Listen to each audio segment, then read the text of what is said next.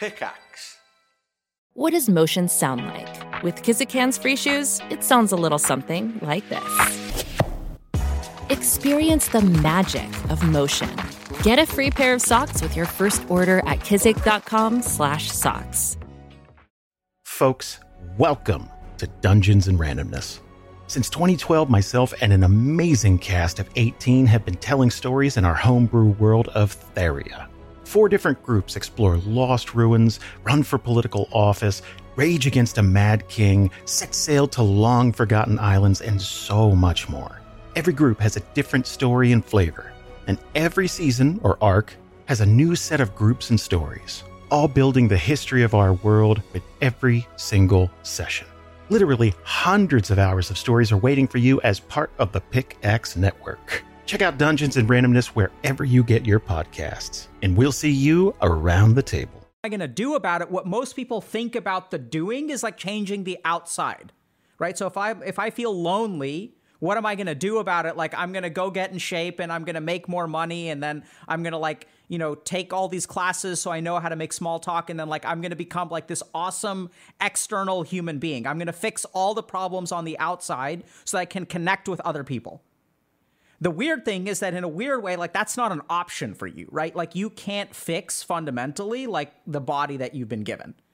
Yeah. And so in a weird way, I think that you've actually gone internally. And so we hear a lot about these journeys where you kind of talk about, being really upset with yourself, learning to accept yourself, and then sort of saying there is no answer, there is no reason, but I'm tired of being lonely and I'm tired of being upset with myself, and something has to change. Welcome, Ironmouse. Now. You have a tail. I do. I have a tail and I have wings. I could make them go away. Oh, that's cool.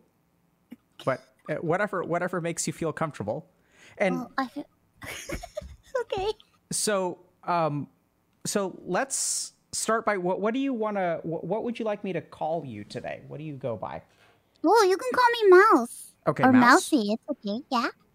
And thank you very much for speaking with us today, Mouse. Oh, thank you. Thank you for having me. I am honored to be here. Well, we're honored by your presence. No, it's just me. I'm nothing special. Well, I think the internet would disagree. Okay. Thank you. So tell me a little bit, is there something in particular that you want to talk about today, or anything that we can help you with? Oh my God. I don't even know. Cool. That's totally fine, because I have so many questions. Do you? Yeah. Okay. So can you tell me a little bit about how you decided to become a VTuber? Well, I think the main reason why I decided to become a VTuber was, I decided that I wanted to stream because I was really lonely and I wanted to make friends, and I did not feel comfortable being on camera because I have a lot of health problems. So I was very apprehensive about being a flesh tuber, as I call it. I did not feel comfortable. I have a bit of a long history with not feeling comfortable with myself. So a friend of mine actually suggested to me that they were like, oh, there's this program that you can use and you can be like a character, you can be an anime girl. And at the time I saw there was another VTuber, her name was Kizuna Ai, and she was like a really big thing, and I was like, wow, if I could do that, I would love to do that. But I just figured it would be it would cost a lot of money, but a friend of mine got me a program, and I was like, okay, well, maybe I'll try to start the streaming thing as an anime character. And I did, and it was a lot of fun. At first, I don't know. I just did it because I wanted to make friends, and I was just really nervous to be on camera. And here we are now. Yeah. So tell me, what was your experience? Help us understand how we got to where we are now and where now is. So what was it like when you first started out?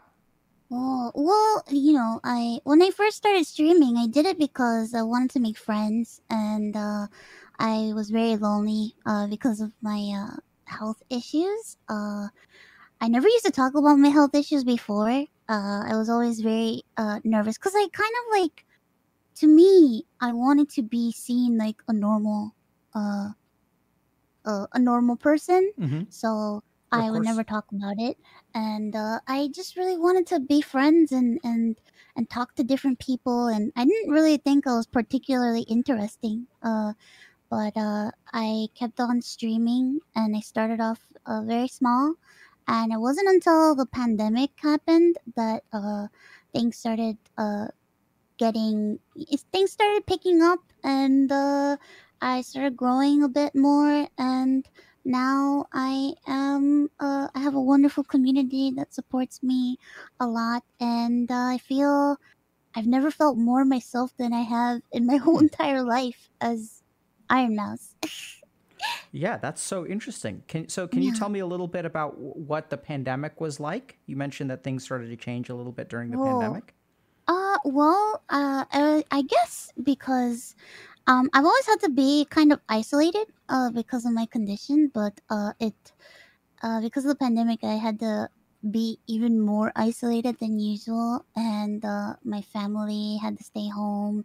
And I guess I don't know, it was just like a shift because there were so many more people online, and I think at the time that's when like VTubers started like really picking up, Mm-hmm. and I started getting a lot more people watching me, and it's been a really interesting turning point in my life because I finally was able to start, making money streaming, which I never used to do.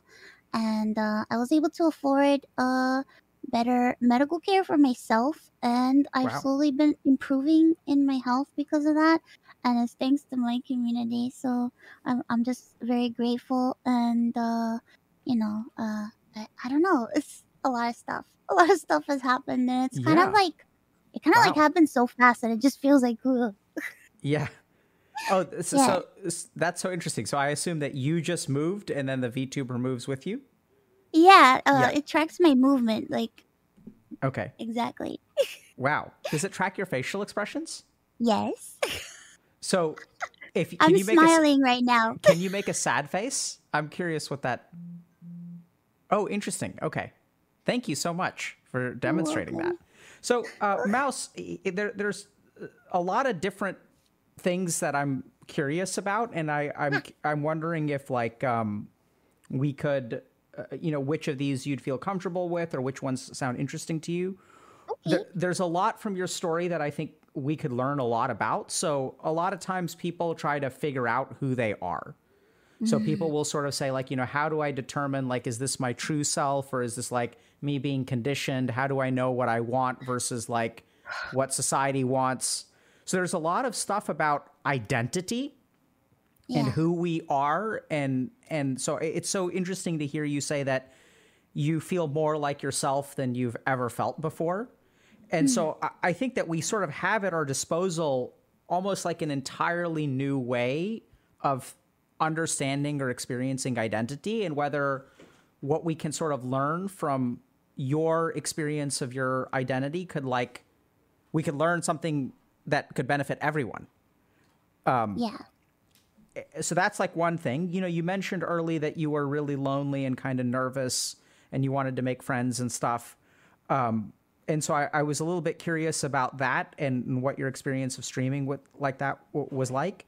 You've also mentioned your health problems, and I just wanted to clarify whether you're comfortable talking a little bit about that in more detail. I know it's more medical information, but and so those are kind Um, of the three things that I'm sort of curious about.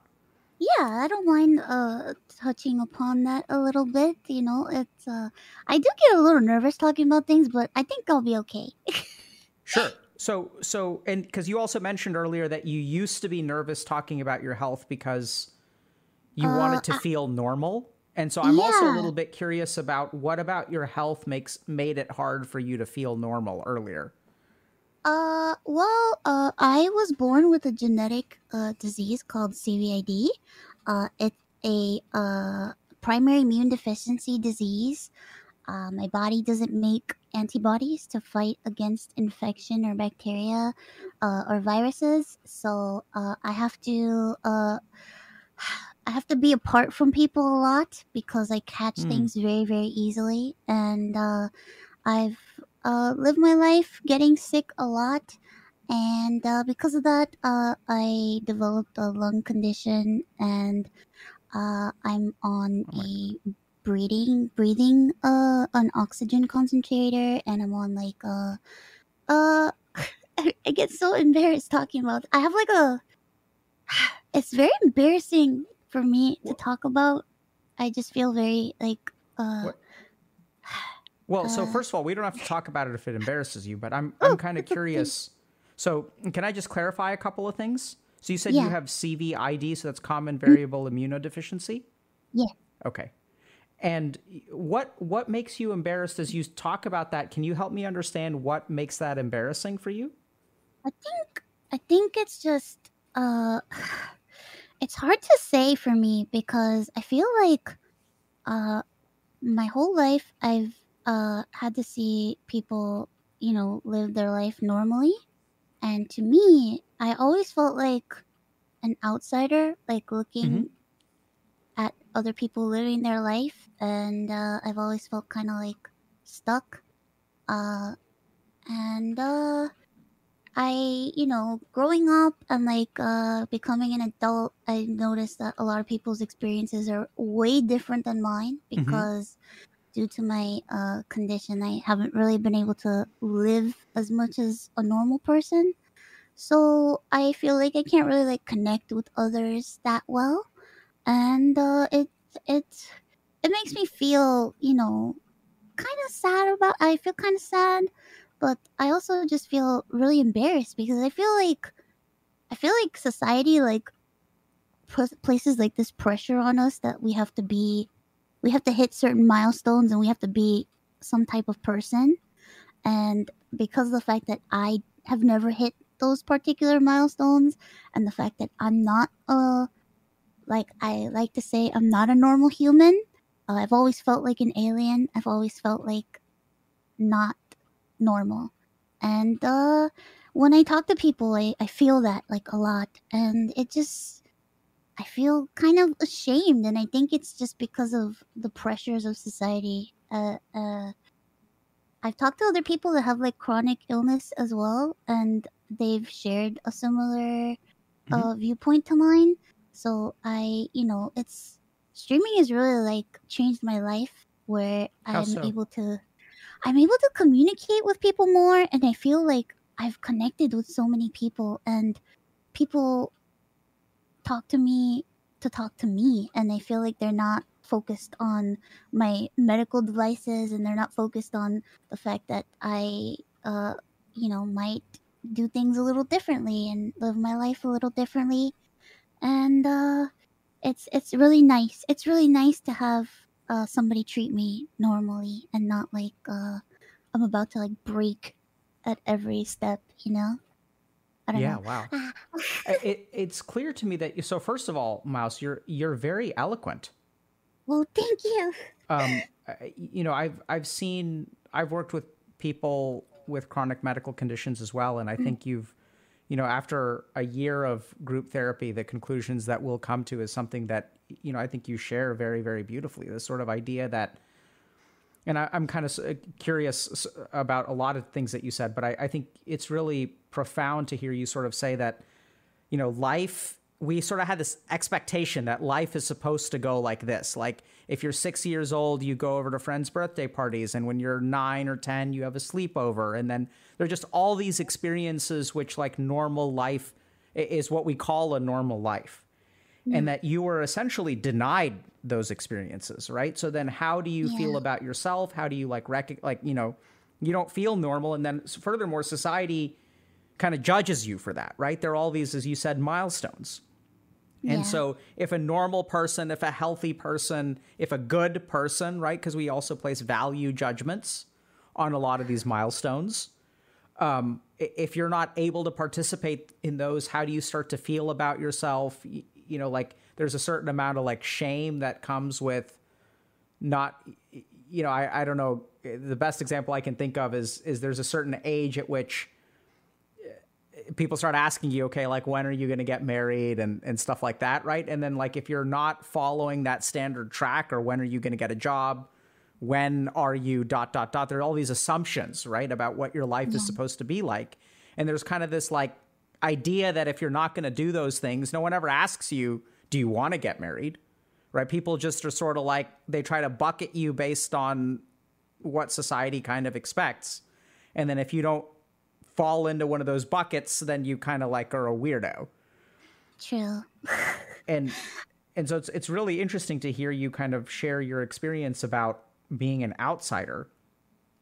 Yeah, I've had a lot of time to myself. I've had a lot of time to think about things and to reflect, because it's like when people with my condition, like, as much as sometimes the medical system wants you to believe that you don't have time, sometimes all you have is time, because you kind of like, when you live the life that I've lived, where it's like I'm basically isolated most of the time, it feels like a moment is like forever and not, it's like time is like so strange, because it feels like a day can be a month, but a month can be a minute. It's so weird.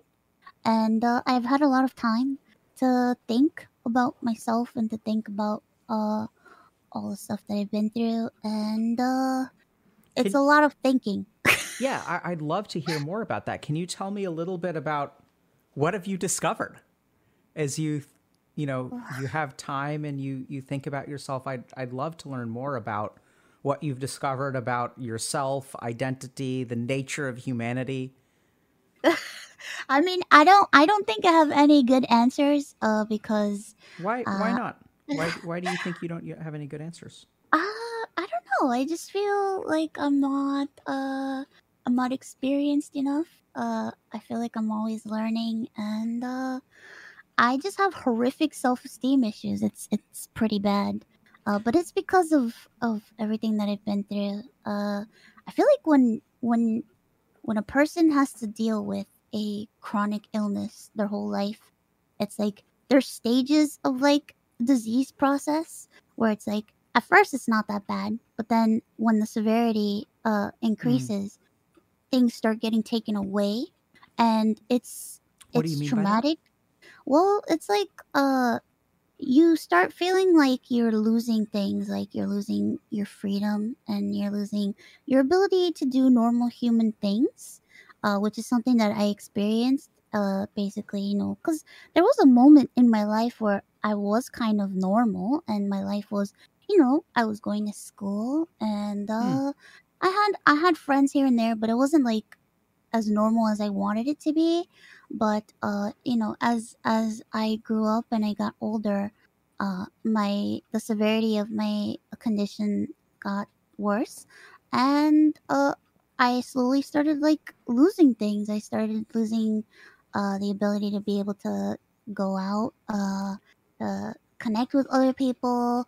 I had a moment of my life where I couldn't really speak. I had a moment of my life where I couldn't walk. I've had very traumatic experiences happen to me where it's like you just feel like everything's just being taken away from you, and you have to kind of like you have to learn how to be you have to learn how to accept the fact that you're not the same person that you were before, and you're going through changes, and you may not like the changes, but unfortunately this is what's happening. And I've had to try to like pick up whatever pieces of myself I had left to be able to continue and to be able to be here right now. Yeah, what's it like to have things taken away from you? Like that sounds horrifying. It's like a nightmare. It's very scary. But it's something that I couldn't stop it from happening, because when you get diagnosed with something and they tell you, well, in this amount of time, this is what's going to happen, and this is what's going to happen, and eventually this is going to happen. And you kind of know what's going to happen. You kind of expect things to happen, but you're not truly prepared until it starts happening. So it kind of like, it's a lot. Can you tell me, Mouse, if you feel comfortable? Like, I'd love to hear an actual example, or like tell me a story, because I'm so curious. Because what I'm getting from you is sort of like the lessons that you've learned and kind of the conclusions that you've come to, the ways in which you've grown and learned to accept things. But what I'm really curious about is like how you got to where you are, right? So I'm really wondering, because I think that certainly your situation sounds quite severe, but I think there are people out there who have had things taken away from them. And I'm so curious. It's almost like, in a sense, the reason it's kind of sad, but the reason that you're so good at growing and learning from it is because it happens to you like over and over and over again. Yeah. It sucks. Right? And so that sucks. But at the same time, I think you really do have something to offer and something that we could learn from in terms of like, what is that experience like for you? Because when you say you learn to accept it, it's like, I mean, not everyone, right? No. and right? I think I like somehow a long time ago, something in my brain broke, so I'm kind of like, What do you mean by that? I don't know. I used to be very I still think I am emotional at times, but there was just a moment where something in me was just like, I gotta do something with my life, because if I just sit here and I'm just content with everything if I just accept everything that's happening to me, I'm never going to do anything, and it's just going to get worse, and I'm not going to be happy. So that's once, I don't know, I feel like something kind of like. Can you tell me about that, more about that moment? What was going on in your life, and do you remember? Well, it kind of goes hand in hand with my previous life, which is kind of like how I want to refer to it. But so when I was in school, I was studying opera at school. I really wanted to become an opera singer. It was like my dream. And when my condition started getting worse, unfortunately, I had to quit school and I had to quit singing. And I just thought, this is it for me. That's it. There's nothing else left for me. I'm just gonna fade away and never accomplish anything in my life. And it took me a very long time to accept my situation. I was very upset for a long time. I was very sad, very angry. I was questioning. I was just like, why is this happening to me? And why doesn't it stop, and why doesn't it get better? I don't understand. What did I do? And And yeah. what kind of answers did you come up with when you ask, why is this happening to you? What did I do? Why isn't it getting better? It just got to the point where I just decided there is no answer, and it happened because it happens, and I could either just keep on wondering why, or just say, well, it happened. What do I do now? And I slowly started trying to find things that made me happy again, and trying to find things that I liked again, and trying to find myself as a person, which I kind of lost myself for quite some time because I fell into like a very dark part of my life when my condition started getting worse, where it was just like, I couldn't, I wasn't happy at all. But that's why with streaming, slowly I found myself again. I was able to talk to people, which is something that I really wanted to do. I really wanted to connect with people again, and feel like I have friends, and I wanted to, I don't know, I guess like try to like be more open and be more accepting of myself, and just really like experience myself and learn what do I like, what don't I like. And with streaming, I started singing again, and it's funny because it's like I feel like all the things that I wanted to do that I was dreaming about doing when I was a kid, I'm doing it, but I'm just doing it in a really strange, different way than I ever thought that I would be able to do it. So I thought I wouldn't be able to do the things that I want to do, but I kind of am doing them. I'm just doing them Certainly. extremely differently and in a way that I never thought I would ever do. Yeah, what I'm kind of hearing is that there's like, there's like an essence of what we want. Like if you think about being an opera singer, I don't know necessarily that it's opera, but there's something about, there's like, what is it about being an opera singer that appealed to you? And that we can oftentimes sort of find that same essence in a different path. Yeah. Of being on stage or sharing something with the world. And something that also, when I think about opera, I don't think about, there's something kind of tragic about opera. Yeah, a lot of tragic stories. Yeah, opera. Right? And I mean, if I'm listening to this story, I think like this could definitely be an opera. Oh, God. Right? Like, yeah. It's almost like your whole life has become an opera. Oh, God. Oh, dear. I mean, I don't know too much about opera, but right? Maybe. Because there's like tragedy and like, we don't even, the other thing that I'm terrified of is if your life is operas, my understanding is that most operas don't end well, which is where I hope you live happily ever after. But, I mean, well, I have dark humor. It's fine, Yeah, I think you need to survive what you've been through. Oh God, I do. I have a very I make a lot of dark jokes sometimes. I feel bad because I typically keep them to myself, but there've been moments where it just slips on stream and people are like, "Mouse, what are you saying? No, don't say that." And I'm like, "Sorry."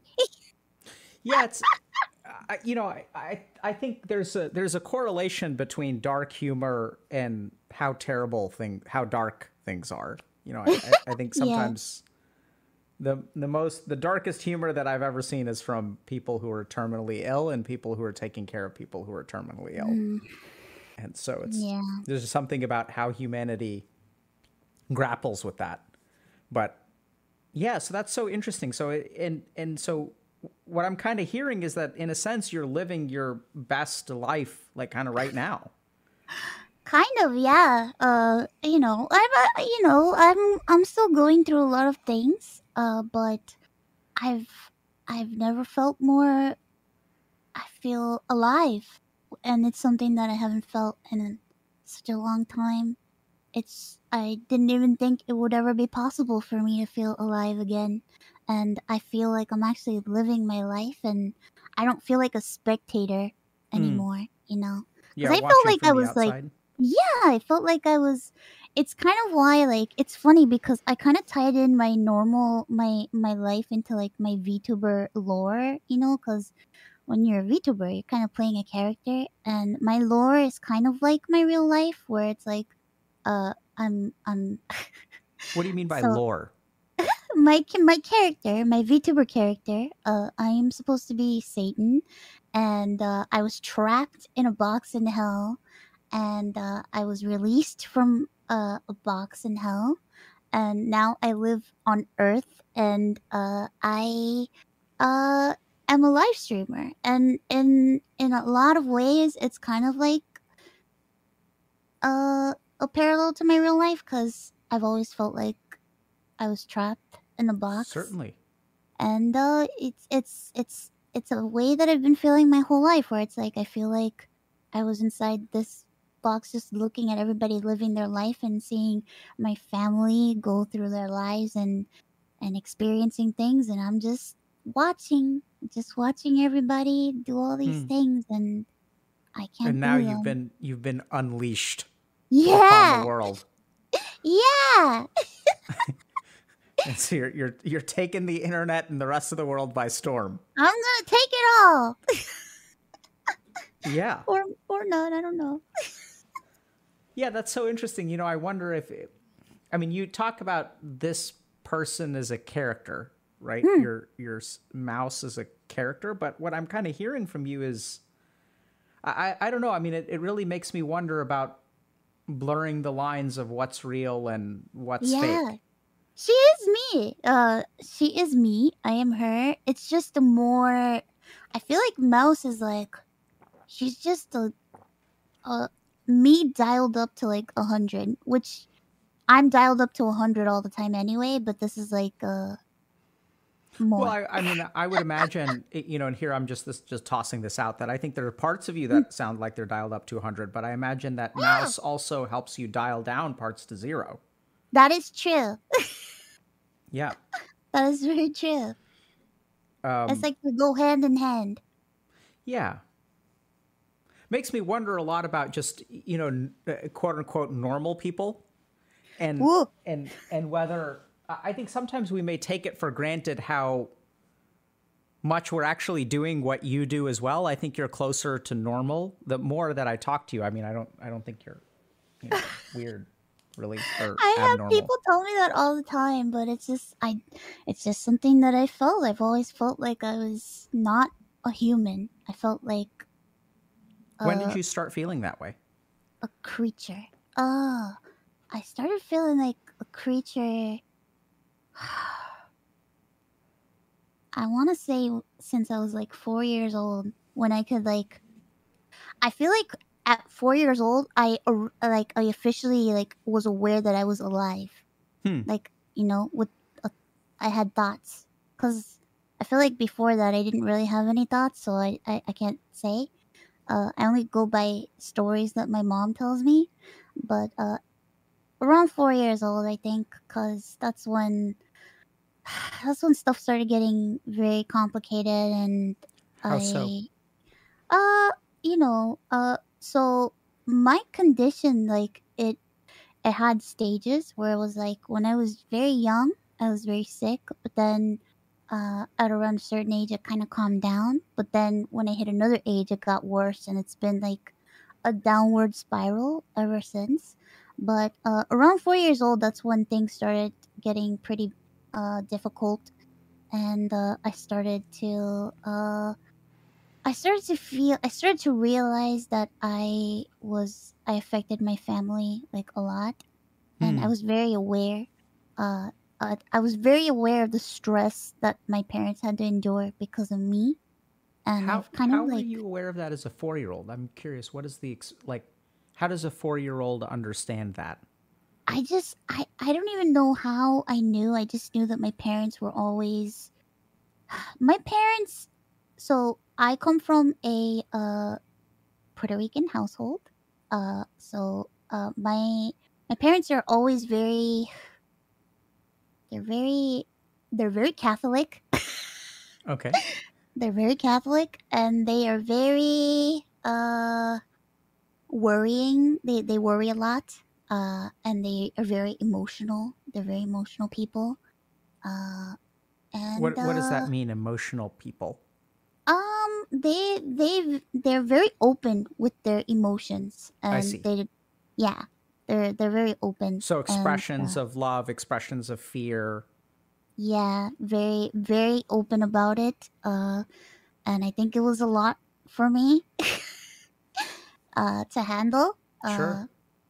I appreciate the fact that they were very open with me, because I feel like it made me aware of their feelings a lot, and I don't know. I feel like there was some good in it, but I also feel like it was kind of not that good. How so? Uh, because I felt a lot of pressure, uh, growing up because of that. Because Pressure I to do what? pressure to be healthy, so that my parents wouldn't worry about me, because I felt like a burden on my family my whole life. So Uh, I'm almost, yeah. I can imagine that you maybe felt responsible for their stress. Yes. Like maybe if you were healthier, they could all relax and chill out and wouldn't have to cry or other things. Yeah, that's part of the reason why now I take care of my parents so much. I I am doing everything in my power to make their old old age years be as comfortable as possible. Because I just felt like I was um I was very rough. I was a very difficult child to have. Help me understand what made you a difficult child to have. Um, uh, I, you know, there was a lot of moments with my parents where they were worried about me and worried about my health, and I saw things growing up where, uh, my parents were very desperate to see how they could fix me, and they didn't understand why I was born this way. Uh, they felt, there were moments in private that I witnessed that I know I wasn't supposed to see, where my mom felt like she did something, and that's why I'm the one that was paying for it. And I think it's because of like the whole Catholic guilt thing, you know. Yeah. So there's a lot of like Catholic guilt going on, and I was taken to a lot of like faith healing, which was very shame on them for preying on my mom, because it made me very sad. Can or do you feel comfortable talking about that? I find myself being very curious. Um, I could talk about it a little bit. I don't want to go too much into detail, but when my parents were they tried everything. My mom thought, oh well, if I take her to this prayer circle or this healing thing, she's gonna be fine. Or oh, somebody from church said if I just get her like this type of plant and I make it in like a tea, she's gonna get better. And it was just like a lot of like things where I could see growing up, I could see the increasing amount of stress that was weighing upon my mom, where she felt like she was trying everything and nothing was working, and it just grew more and more anxiety in me, uh, to the point where I was just, I think that also attributed to the amount of like guilt and embarrassment that I felt, because I just kept thinking, well, if I try what they want to try, and if it works, then that's great and they're going to be happy and it's going to be great and it's going to be fine. But unfortunately, that's not how things work. And, I've had to feel guilty for a very long time. I felt like I was a cause of a lot of stress uh, in my family's life. And, yeah.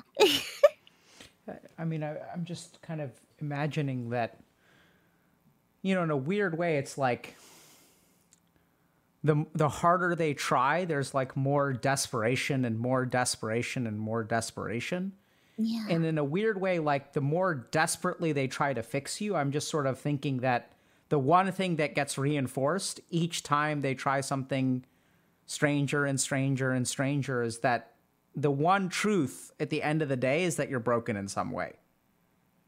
So in a bizarre way, I'm almost wondering if like that's kind of what gets reinforced there, right? Which is like, and then you're sort of left with this burden of you see your parents like bending over backwards and doing this and that. And like, they clearly want you to get better and you really want to get better, but you sort of can't, but you kind of feel like responsible for not being able to.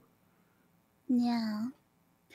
Yeah, that's basically what I went through. I felt very responsible for a lot of pain that my family went through, and in turn, I had my own pain, but then I also had the pain that I felt Sure. like I was inflicting upon others because of my issues, and it was just a lot of it grew a lot of like self-hatred in me, and my self-esteem suffered so much because of that.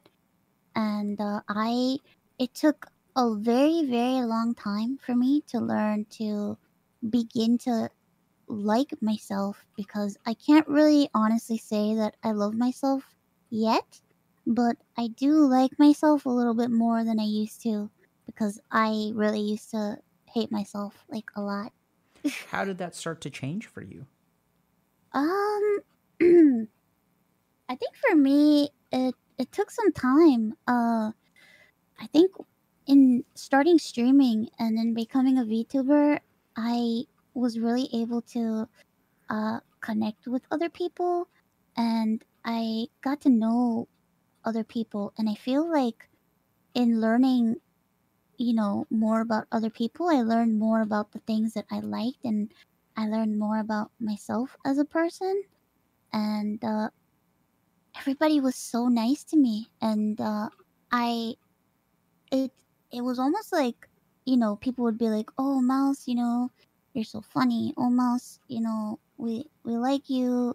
And there were so many like wonderful words from people that I've like met, and in my brain I would always be like, "Yeah, that's not true. They're just, just pretending to be nice or whatever." But I don't know. I slowly started to see myself in a different way, uh, with the help of my community, and I'm really thankful for that. And I've met a couple of really wonderful people that are also like streamers and stuff and creators that I've gotten to know privately, and we've become really close friends. And it's like it's just really nice to be able to talk to other people, because I feel like in learning more about them, I learn more about myself. And I don't know, I can't really like pinpoint when I started feeling differently.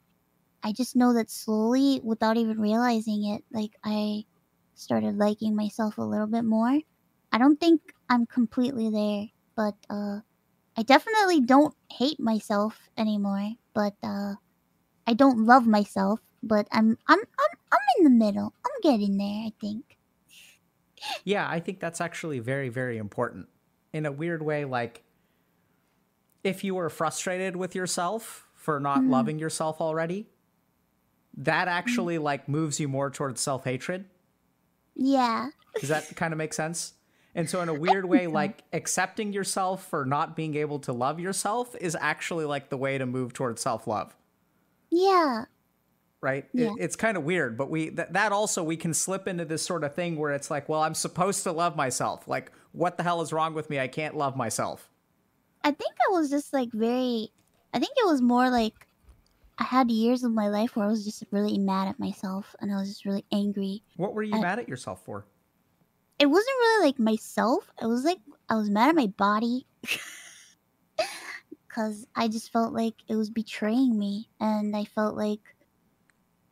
felt like somehow I was betraying myself.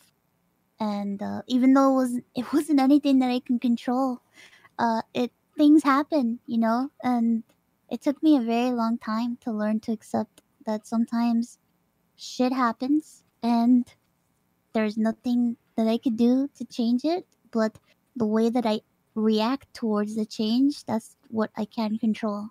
Where did you And learn that? uh it's just something that I've learned over time, I think, because I just felt like there was just something that I needed to change, because I was very unhappy, and I just didn't want to remain alone and upset. I hate saying angry. I don't like saying the word angry. I don't like using the word angry. I Oh yeah. always say upset for Mm-hmm. some reason. Anger scares me for some Yep. reason. Not sure why. we, we I'm not sure we can why. understand. I mean, I have a hypothesis there, Ah! but we don't have to go there if you don't want to. I'm steering Yeah, clear of that. maybe we won't go there. Yeah. But yeah, I don't know.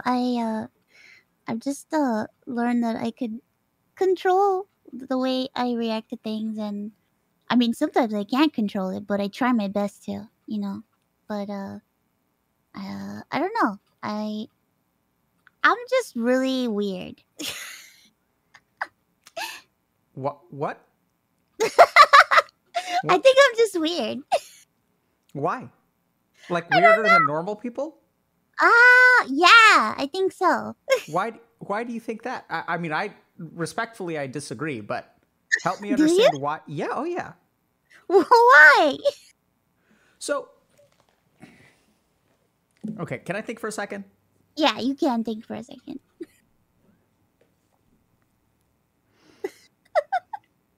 I'm a confusing individual. I'm sorry. No, I mean, I don't. I.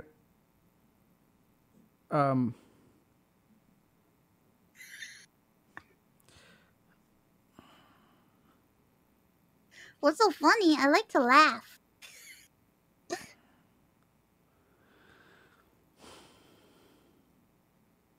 Okay. So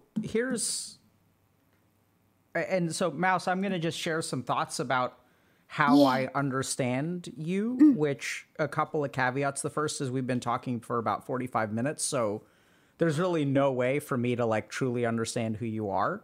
And at the same time, I think that part of the reason that I feel like I understand something about you is because I think that what you share is like actually very authentic and very relatable and in a sense quite normal. I mean, I think that despite all of the challenges that you've faced, you've sort of like, so you're inspiring. And I think that sometimes what happens is human beings like really, really struggle, right? And they suffer. And as a result of that suffering, they're sort of like tested on the most basic levels. And some people crumble and some people don't. And if we look at it historically, the people who don't, when they open their mouth, they're able to like connect to other people. And so in a strange way, I think that you putting on essentially the mask of a VTuber allows you to be very authentic. Right? So there's something like almost like you can truly be yourself because you're kind of hiding so like clearly behind a mask. Yeah. And so the funny thing is it's actually like, in a sense, you fix so much of what is wrong with the world, which is that we all put on what we pretend to be our authentic faces, but we're like shady on the inside, right? So I'm going to walk around with this face and then like, but what I display with what the way that I interact with this face is going to be like fundamentally different from the way that I feel inside. Right? So like I put on an act, even though I'm wearing my real skin. And the weird thing is that somehow you've managed to flip it, where you put on a fake skin and therefore you can actually be like the closest version of your real self. And so I think what connects with people is that, you know, what you're talking about, being an outsider, feeling like an alien. I'm going to steer clear of the anger, but you know, like having, as you put it, horrific self-esteem. And then like even this, I mean, there's so many journeys that I've heard you walk, which like you kind of, I mean, we haven't gone into too much, but even this sort of idea of like, I don't want my life to be this way anymore. And why is my life? Because there's so many places where people get stuck. Like one place where people get stuck is like, why is my life this way? Why me? Why can't my body be different? And in a weird way, I mean, I don't think comparison is very helpful, but you know, a lot of people can be uncomfortable with their body, or their body can fail them in some fundamental way. And so people find themselves asking that question. I just don't know that everyone makes it through that. Right? So some people never, like some people develop an eating disorder or like some other, you know, some problem. And then they just kind of like, they're sort of stuck there. But somewhere along the way, you kind of like made it through that, and you're just sort of like, well, like it doesn't have to have a reason. It just is. And so then the question kind of becomes, well, what do I do about it? And that's where at some point you sort of realize, and this is what's so terrifying for people. And I'm just going to keep going. But like when you think about, okay, what am I going to do about it? What most people think about the doing is like changing the outside, right? So if I feel lonely, what am I going to do about it? Like, I'm going to go get in shape and I'm going to make more money. And then I'm going to like, you know, take all these classes so I know how to make small talk. And then like, I'm going to become like this awesome external human being. I'm going to fix all the problems on the outside so that I can connect with other people. The weird thing is that in a weird way, like that's not an option for you, right? Like you can't fix fundamentally like the body that you've been given. Yeah. And so in a weird way, I think that you've actually gone like internally. And so we hear a lot about these journeys where you kind of talk about, being really upset with yourself, like learning to accept yourself, and then sort of saying there is no answer, there is no reason, but I'm tired of being lonely, and I'm tired of like being upset with myself, and something has to change. And you discovered that you can't, because life is like, in a weird way, I was about to use the word lucky, but that's not really the right word. In a weird way, like there's external change and fixing things on the outside was not an option for you, right? Yeah. And so the only place you had to look was like internally.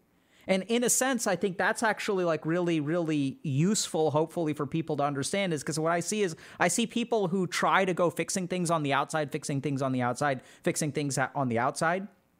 I recently, for example, was talking to someone who, was thinking about traveling to India and getting surgery so that they could get their shins lengthened.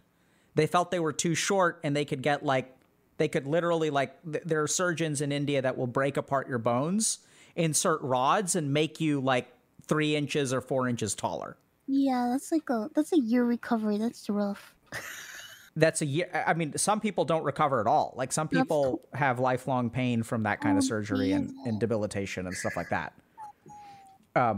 But it sounds like you're knowledgeable about it. I know a lot of things. Oh yeah, I can see that, because you have infinite time, right? You have nowhere to go. But yeah, I've experienced a lot of medical things, and I've seen a lot of stuff, and it's so strange because like through the medical system I've met a lot of inspiring, interesting people, and it's didn't really like think about it as connections until now, What do you mean by that? What do you mean by connections? Because when you're in the moment of going through the motions of like being sick, and you're in like a hospital, like I've had stays where it's like sometimes there have been times where I've been in for like 5 months or 6 months, or for quite some time, very ill. You don't really think about the people that you meet on the inside at the time. It's now that I reflect upon the people that I met in my time there, because I spent so much time there, and I had such a desire to get out of it that I just didn't really like think about the people that were there. And now is when I'm thinking about the people that I met, and thinking about, oh yeah, I remember meeting so and so.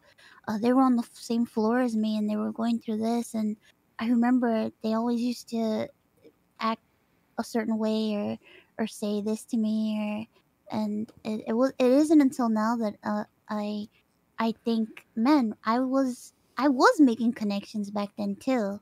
I just didn't see them as connections, because to me, people I would meet in the hospital was such a final thing to me. I didn't really think about that.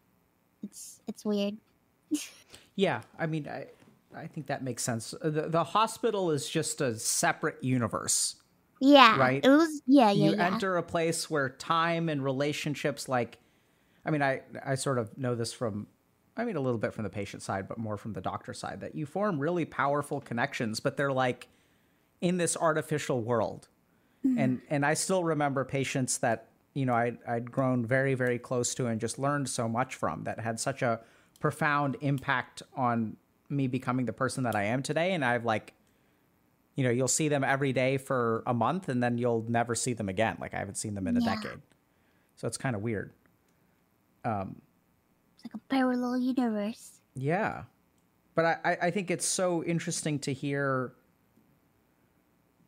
your experience of like being an outsider. I'm kind of curious. Do you feel like an outsider now? There are times that I do. It's strange because for the most part, I don't feel that way, but I do at the same time. But it's not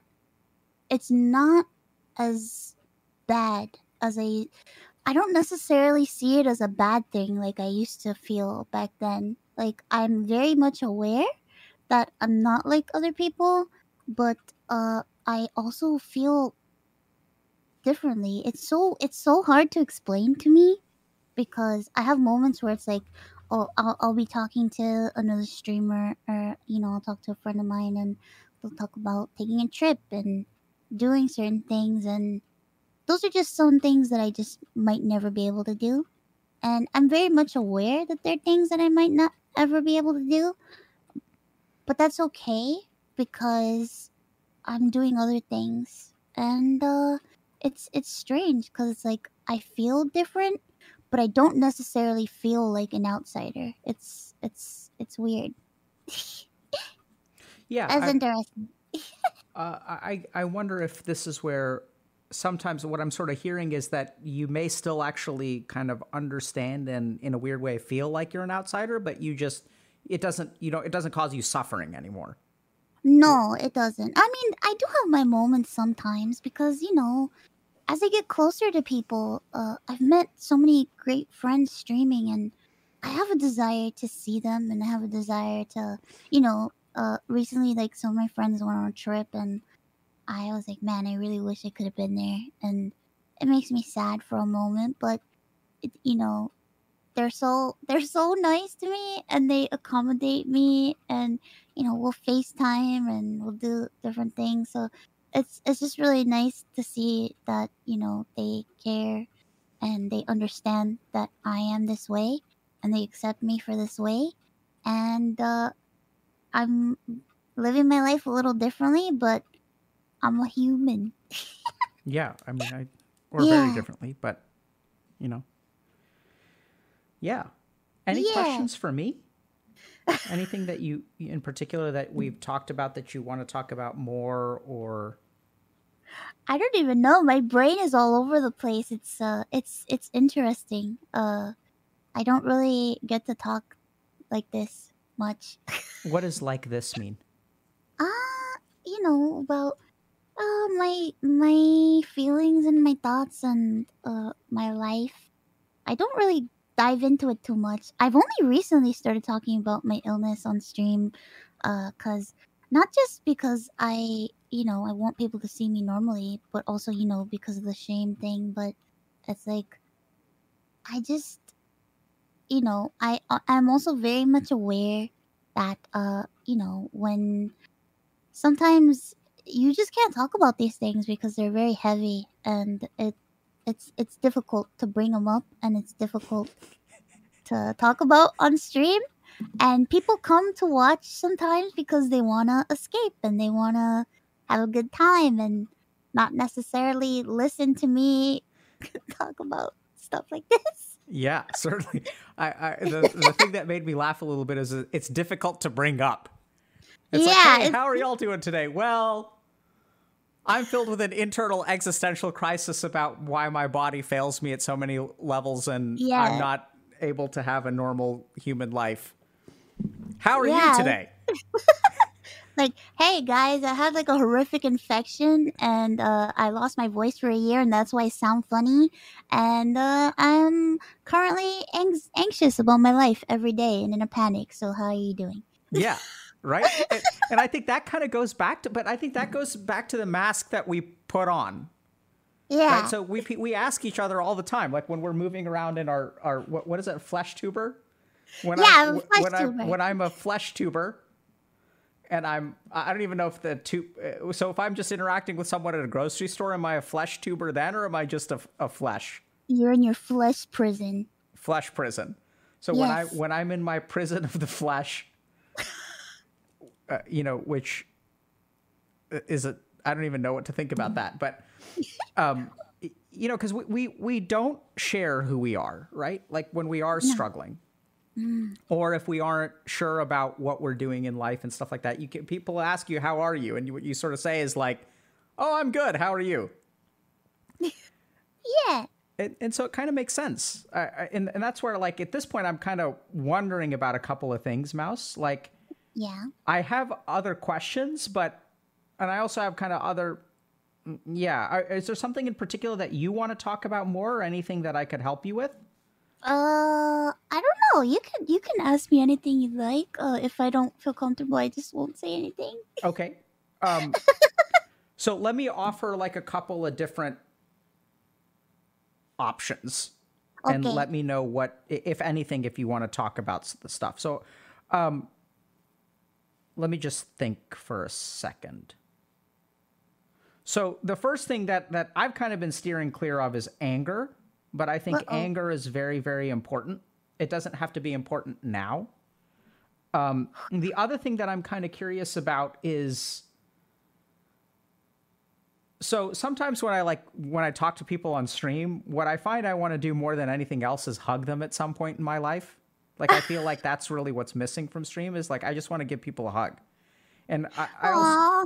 I also remember, like, even as when I was like a psychiatrist, you know, we're taught, I mean, I guess I'm still a psychiatrist, but when I was like doing a lot of clinical practice, we're sort of trained that we're not supposed to like touch our patients.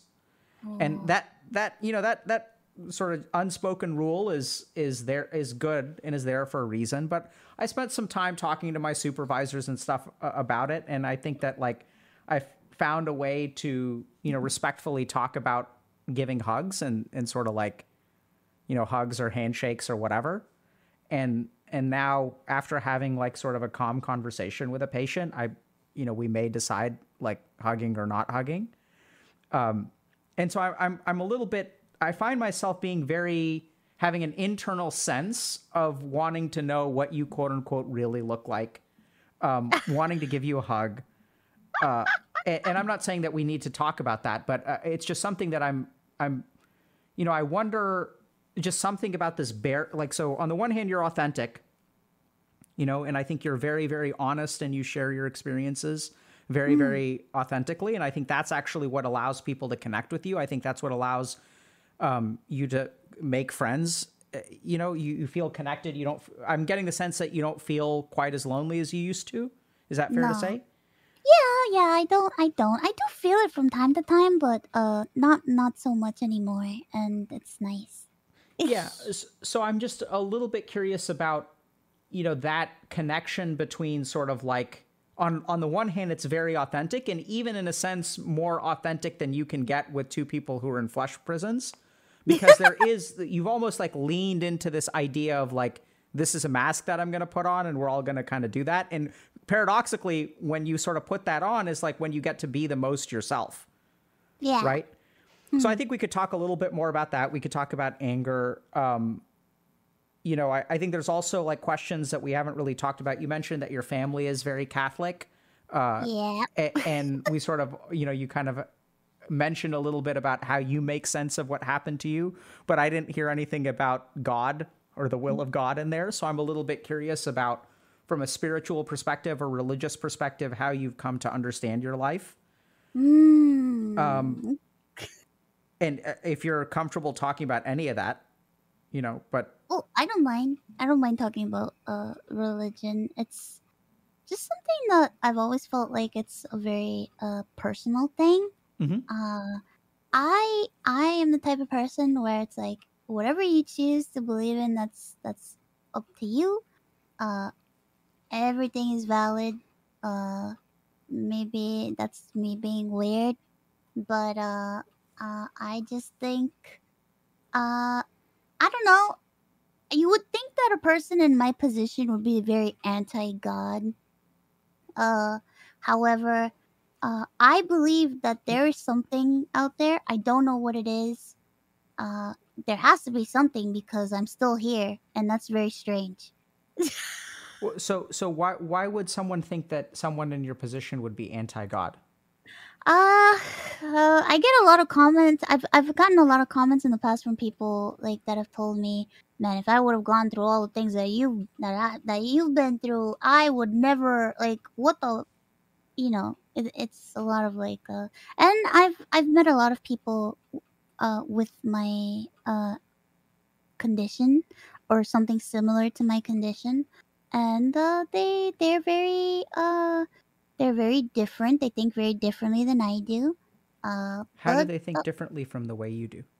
I've had a couple that they are very anti anything and very upset, very angry. And you know, it's normal when you go through these things. I feel like it's very normal to feel that way. It's very normal to be upset. And it's very normal to start questioning existence and to start being like, what the F? What the F? Higher power? What's happening? Well, Yeah. or say, I don't believe in you at all. So, but that's, I don't like judge anybody because of that, and everybody's able to think whatever they want. But I just think for me, there has to be something out there because I'm still here, and that's really strange. Help me understand that a little bit. I guess I don't know. Because it's No, like, I mean, I think you feel pretty strongly about it. Why? yeah, I do. I respect my parents and their beliefs and stuff Sure. like that, and uh, but I just feel like there are a lot of odds stacked against me. There have always been a lot of odds stacked against me. I've always had a life where it's like my life has always been in like this strange limbo place where it's like, well, something really bad is gonna happen to her, supposed to happen, or I'll have like a doctor tell me, well, this is the trajectory of your life, and this is And what would they say? Do you mind if I ask? I mean, you don't have to share that if it's uncomfortable, but a lot of stuff about I would get a lot of talks, a lot of we just want you to be comfortable talks, and yeah, that's we just I want feel you. like that's So all you have how to did say. you understand that when they would say something like that? Um, well, And how old were you I when they started telling you that? fairly young when it started happening, very young, and it was very frustrating for me because when I would start hearing that, I feel like that was when my parents stopped having expectations for me, and that really bothered me a lot. It was more like, we just want you to be happy. We just want you to be okay. They used to be very, like, growing up, my parents were pretty strict with me with, like, grades and stuff and, like, school. But the second I started getting the we just want you to be comfortable talks, that's when they were like, it's okay. It's fine. It's fine. Everything was always like, it's fine. It's gonna be okay. You don't owe them anything. You don't have to do anything. You're not, nobody's judging you. Like, it was just a lot of like, it's okay because something, because of Yeah. How bad did you stuff. like? What did that do to you, dude? It just it made me feel very sad, uh, because, my family is very, uh, into like achievements, and to just have that taken away from me really upset me, and it made But me feel very sad. what exactly was taken away from you? The possibility of achievement or the expectation that you should achieve? Expectation, yeah, expectation. The desire to want me to achieve things or to have goals. For a long time in my life, I just felt like I wasn't allowed to have any goals or any Sounds like your hopes. parents gave up hope. It's strange because in a way they didn't, but then in other ways they did. It was more like they were searching so hard to help me, but it just got to a point where in in them trying to search, they kind of just got discouraged, and it was just it was just a lot of sad stuff. Yeah. So, Mouse, I'm gonna. Is it okay if I kind of challenge you a little bit? Yeah. Okay. So I think that there's like I'm detecting sort of like a absence of emotion in particular directions. So Yeah. and at the same time, I want to like respect some of your boundaries. So if it's okay with you, instead of asking you questions about it, like I'll share some thoughts or hypotheticals. What do you think about that? Or do you not want to touch it Sure. with a 10-foot pole? No, you can if you So like. If I feel comfortable, I'll let you know. okay, thank you. So here's the first thing. Like, I didn't realize until just this moment how devastating, and that's the word, like when you said my parents stopped, like when they're like, oh, we just want you to be comfortable. Like the first thought is like, that's not sad. That's like devastating. Like, Yeah. oh my God. You know, like to have for your parents to like be focused on grades and stuff and then all of a sudden be like, it's okay. It's okay, darling. You don't have to worry about school. Like, that's not sad. That's like terrifying. Like, what the Yeah. hell is going on here? Like, what's like, you know, I can't imagine what it's actually like for, you know, a kid who's growing up with these expectations to suddenly like have those expectations taken off the table. And that to me sounds like the most terrifying prognosis ever. Yeah, it was a lot. I pretty much had to basically I it's I was having this conversation with somebody a couple nights ago where I was like, I felt like my whole life I just had to work 10 times more than the average person because I had to do it for myself because nobody else was expecting anything out of me. And I Yeah. felt like if I just sit there and accept being comfortable, I will never do anything and I am going to die. And I didn't want that. And I said no. And I started trying really, really hard. I tried too hard where I would get in trouble for it and I would get very ill. What do you But mean by that? uh well I eventually had to like drop out of school, but I was supposed to leave school sooner, but I didn't because I wanted to try to finish and I tried to force myself to finish school. Hmm. And it got to the point where my body was just like, you cannot be here, you cannot be in school, it is it's bad, you need to stop. And I was very angry for a long time that I couldn't finish school. It really hurt me. It was something that I really wanted to do. But uh, I ended up worsening my condition because I was forcing myself to try to finish. Hmm. Uh, and you know, after that, I kind of like went through a period where I was just, like, you know what, I I don't care anymore. But then, in saying I don't care, I started realizing I do care, and I was like, well, I'm gonna try to see if I could somehow do something to get out of this. And it seemed hopeless for a while because my health got worse and things got worse for me.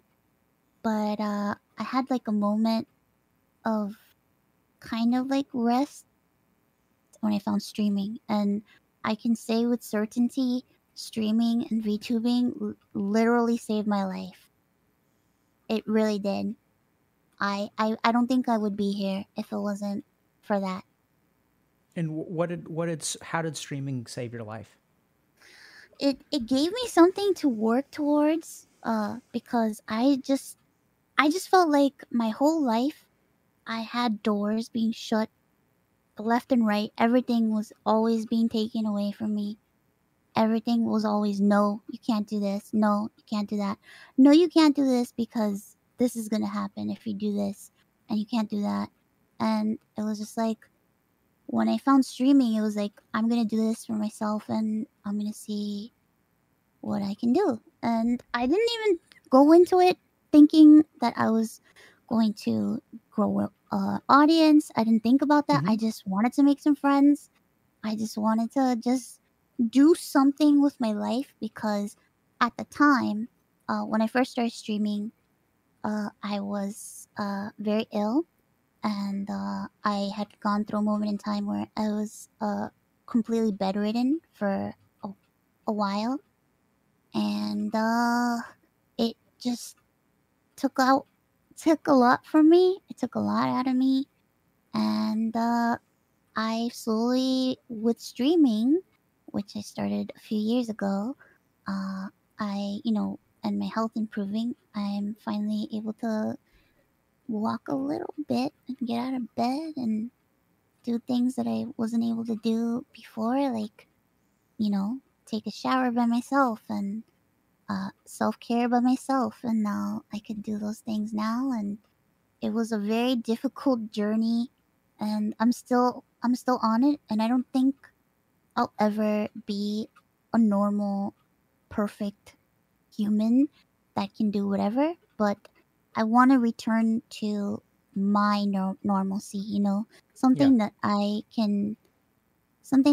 can be happy with, and I think I'm getting there slowly. But it's been very difficult. Yeah, I mean, Mouse, I know this is going to sound kind of weird, but I find myself almost like, I think if you ever became a completely normal human, I think a big part of what you give to the rest of the world would be sort of taken away, because I think what is most kind of powerful about your story, at least to me, is that you don't have to be normal to find a path.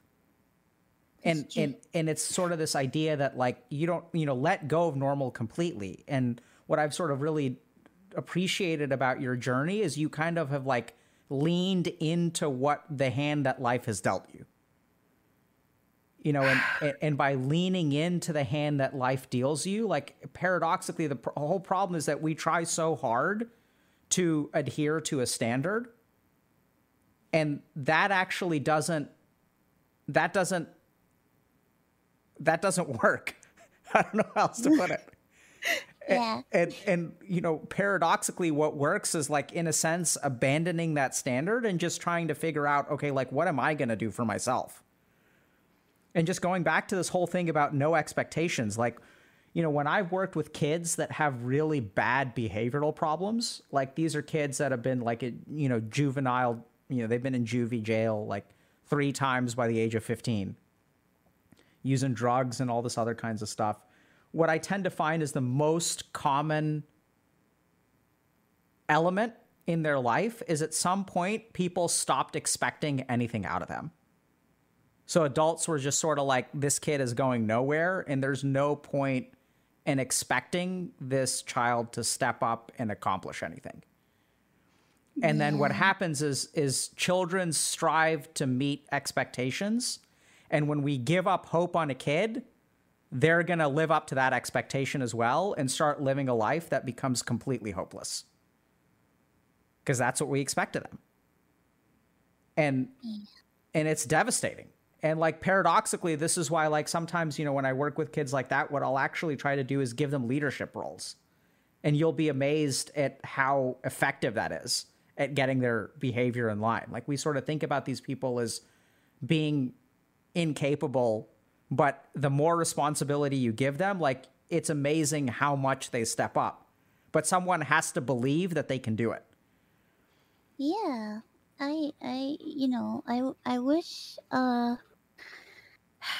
I wish my parents would have been more they were always pretty, like, hard on me, but it was just when things just started getting when things got very difficult, it was more about just me being comfortable. And I know that they loved me, and I know that they it's such a difficult it's so difficult. I feel for them. I love my parents so much, because it's not easy to be a caretaker. Mhm. And especially having to be a caretaker for so long to somebody who's been so ill. It's very hard. And my parents are very old fashioned, and they do not believe in mental health help, because they're very old, and they're from the old world. So there's a lot of they have a lot of emotions that they have not dealt with pertaining to our family situation and me. And I'm happy that now I feel more stable in my life, that I could be a support system for them, because they've been there for me for so long. and I just want them to be comfortable. And it's weird because now I'm the one saying, I just want them to be comfortable and I just want them to be happy. And I know that that's what they were saying to me. What's weird And about that? I don't know. It's so strange. It's like our roles have been reversed, and it's something that we never expected.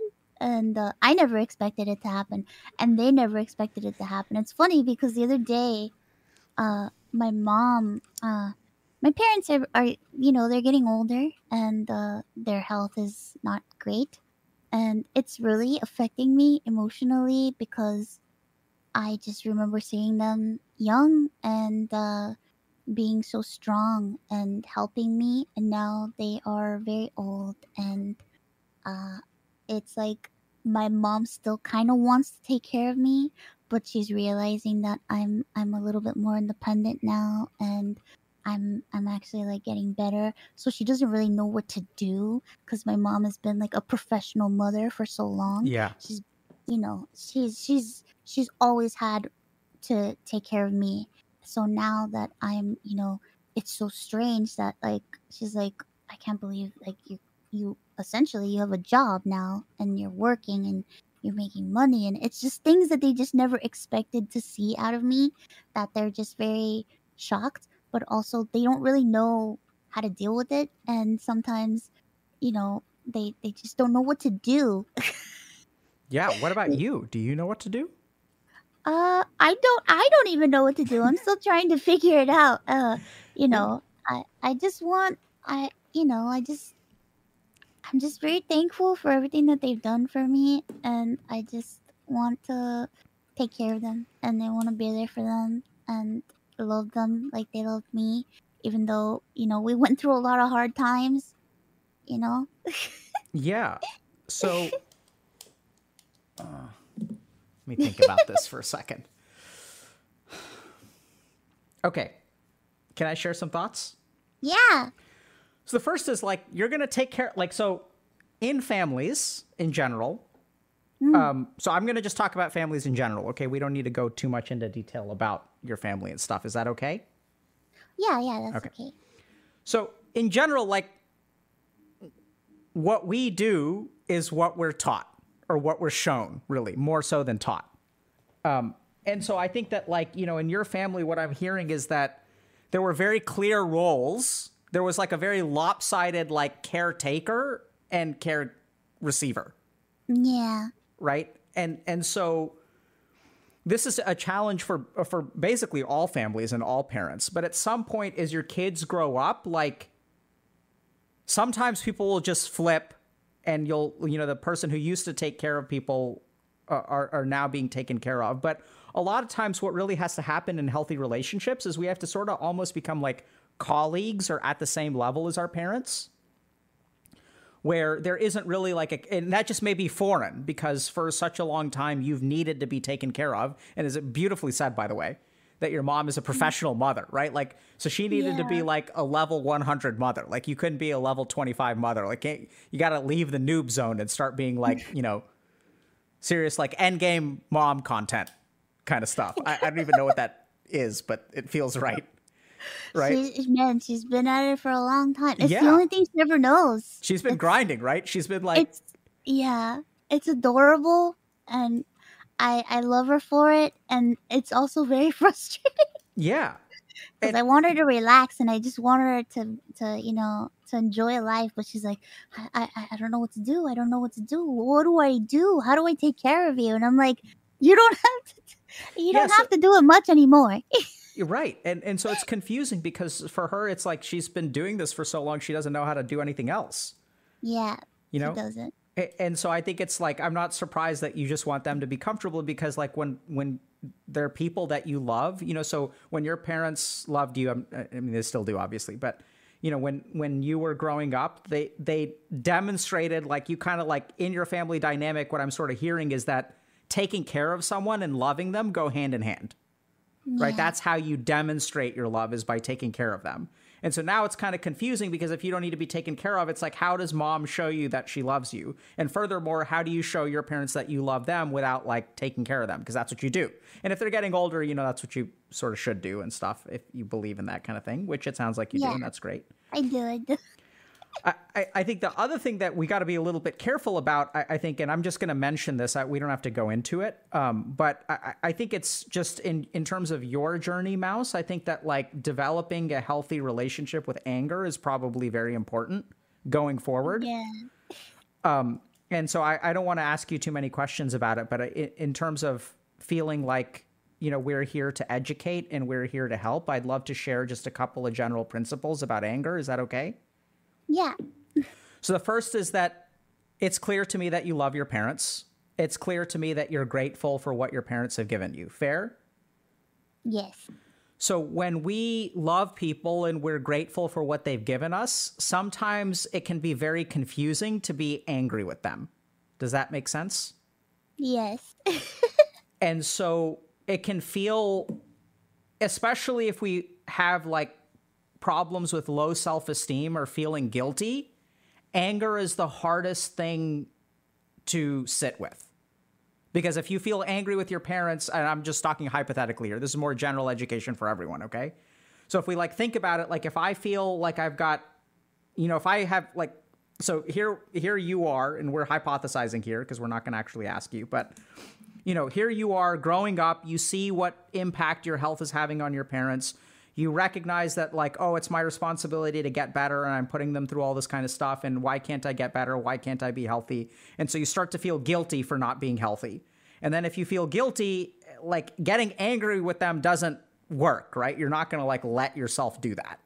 So oftentimes what we see in these kinds of like caregiver, care receiver relationships is that anger is like absent from this kind of relationship. Similarly, your parents aren't allowed to be angry with you, and you're not allowed to be angry with them. Does that make sense? Yes. Because they surely like, oh, poor Mouse is like so sick, like, you know, like we can't be angry with her. Like that's not fair. But like this is where we're going to hypothesize a little bit. But let's be clear. Like if you're a kid, you're going to do some things that piss your parents off, and if they're parents, they're going to do some things that piss you off. Like that's part of the relationship, right? Yep.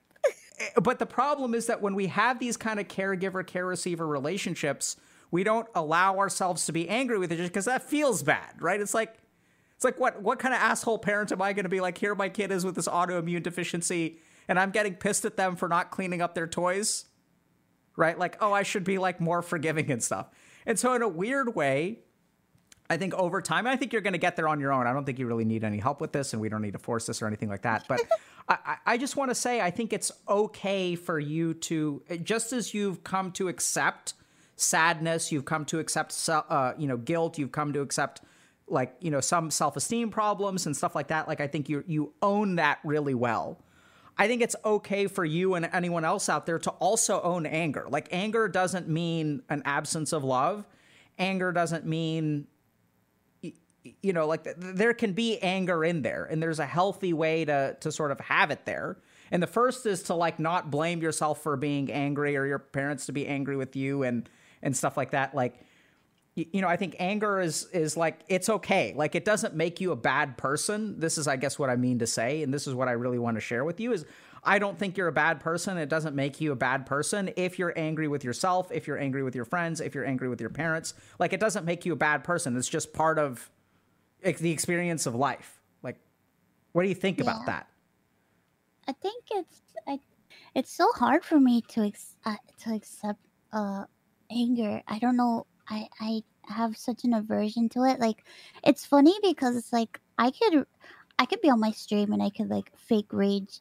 It's not even fake rage. It's like I'm mad at a game, but like to be angry with myself or to be angry towards another human, it really bothers me, and it makes me feel kind of sick inside, and it scares me. It's an emotion that really terrifies me for some reason, and I don't really know why, but it is, and it's why most of the time I whenever I express that I'm unhappy with something, I usually say, "Oh, I'm upset." I hate saying I'm angry. I hate expressing anger. It just doesn't feel right to me.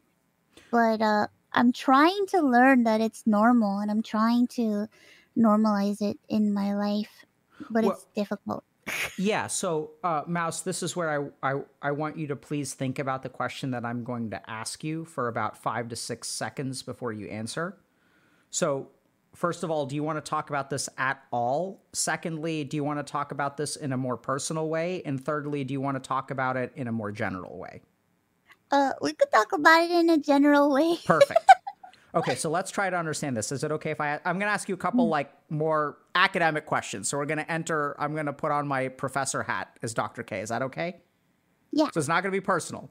So what do you think it is that makes people, so you mentioned that you sometimes get really uncomfortable around anger and you're almost scared of it. Does that make sense? Yeah. What makes people uncomfortable with emotions or scared of emotions? I'm not really sure. So I think that's because let's step out of your head for a second. So like, let's say that I'm scared of love. Like, oh my God, I met this person at work and like, they make me feel this way. I'm so frightened. I'm scared of love. Why do you think that is? Oh, I don't know, because they don't want to. I don't know. Okay. I don't know. So sorry, I may have set you up to fail there, but so this is where I think the simplest reason that people are afraid of things is because they're just like inexperienced with them. Yeah. Right. So like that's the number one reason. So if you think about, I remember when I was spending some time with some family in India many years ago, and like people in India, that my family members were like quite racist towards particular ethnicities. And then I realized after talking to them that, the reason that they have these beliefs is just because they have no experience with like people of these ethnicities. Like in India, you just, you've got some white people, but basically everyone is like Indian. Mm. And so, I think there's just a lack of like experience or familiarity that makes you scared. And I can't imagine also that if you kind of think about it, like in your household kind of growing up, that people who tend to be uncomfortable with anger grow up in places where we're not like taught how to deal with it. So we're taught how to deal with sadness. There are displays of sadness, things like that. But, I think it's like okay for you to feel afraid. In general, it's okay for people to be afraid of anger for a couple reasons. One is because anger oftentimes causes us to lose control. And sadness and stuff does as well. It just sounds like you're kind of like your sadness resistance is pretty high, Oh, I mean, it's funny because like when I told people that I was gonna come on here, they're like, "Oh, you're gonna cry so hard. You're gonna cry so much," and I'm a very strange person because I can be pretty emotional. But when it just depends on the situation, and sometimes when I talk about reflecting upon my life and reflecting upon experiences, sometimes I do this thing because I okay, I'm gonna expose myself for a second. Yes, I'm emotional, and I am aware that I can be emotional. Of course, I got it from my parents. But I think there was a moment in my life where I would cry all the time. I remember there was a long period of my life where I spent every day of my life crying, and I didn't like that period of my life. And then I went through a period of my life where I had no emotion at all. After all that, it was almost as if my brain was trying to protect me. Yeah, like a protective numbness. Yeah, I couldn't take any more sadness, and I couldn't take any more emotion. I felt like it was gonna destroy me. So I went a period of my life without feeling anything. I was like a zombie, and I slowly started gaining myself again through streaming. And I've cried on stream multiple times, but sometimes there's moments where it's like, especially if I feel like I'm talking about something particularly deep about myself and about my life, it's almost as if I go out of my body and I like talk about it as if I'm not in it, and I'm like observing, and sometimes it's me talking, but it doesn't necessarily, like, I can't control what I'm saying because I'm at a distance where it's like I'm trying so hard to control my emotions so that I don't cry, that I'm not controlling what I'm saying. And I don't know if that makes sense. That probably doesn't. Yeah, I don't know. no, I think it makes a lot of sense. I'm not on autopilot because I am aware, but I sometimes when I talk about things like this, I have this fear that if I start crying, I'm not gonna stop crying. So I don't want to cry, Yeah, of course. and I just rather laugh, Yep. and then I'll cry later. Yep. Yeah, no, I think that makes a lot of sense. So let's just try to understand that together. Is that okay? Yeah. So I think the first thing is that, when we learn that emotions take control of us, we develop systems to not lose control. Yeah. And one of those systems almost sounds a little bit like dissociation. Have you heard that term before? Yes. What's your understanding of that term? When I disassociate, and it's almost as if the way that it was explained to me is I'll face something that's rather traumatic. I have a lot of trauma because of the things that happen in my life, and sometimes I sort of lose myself in my thoughts, and I tend not to focus in order to retreat into myself or out of myself, so that I'm not really present in the moment as much as I should be. Yeah. So that's where I think so. This is where we know that, for example, like through research of mental health and mental illness and trauma and stuff like that, we know that the dissociation response can be protective in nature, and it's basically like, if the emotions are too much for us to handle, our mind will kind of separate ourselves from it. And I've worked with a fair number of people who, even particular moments in time where they really need to dissociate to protect themselves. And generally speaking, it's like a protective mechanism is the way that I think about it. The other really interesting thing, Mouse, is that, so when I was training to become a psychiatrist, it was kind of strange because out of all of my colleagues, in a sense, I was the best at being able to understand people's experience with dissociation. So like when we would do like work with patients and stuff, and what I realized is like actually what they were describing reminded me a lot of meditation. That in meditation, what happens is the awareness separates from the mind. And if we really think about dissociation, it's like you sort of said that you lose control of your mind, right? You're kind of like on autopilot, but it doesn't hurt you anymore. Does that make sense? Yeah, it's strange because like I'm aware of what I'm saying and stuff. I just I'm just very aware that at any moment I could cry, and if I do cry, I won't stop crying. So I don't want to cry. So I'm here, but I'm here in a different way. I don't know if that even makes sense. No, so I think what happens there is that this is gonna, speaking of not making sense, now it's my turn to not make sense. So we have consciousness and we have mental activity, and those are actually two separate things. So my ability to think and my ability to like observe are actually like two different things, because we can observe our thoughts, right? So there's like within our mind, there's like a watcher. And then or not even within our mind, actually outside of our mind, there's like a watcher.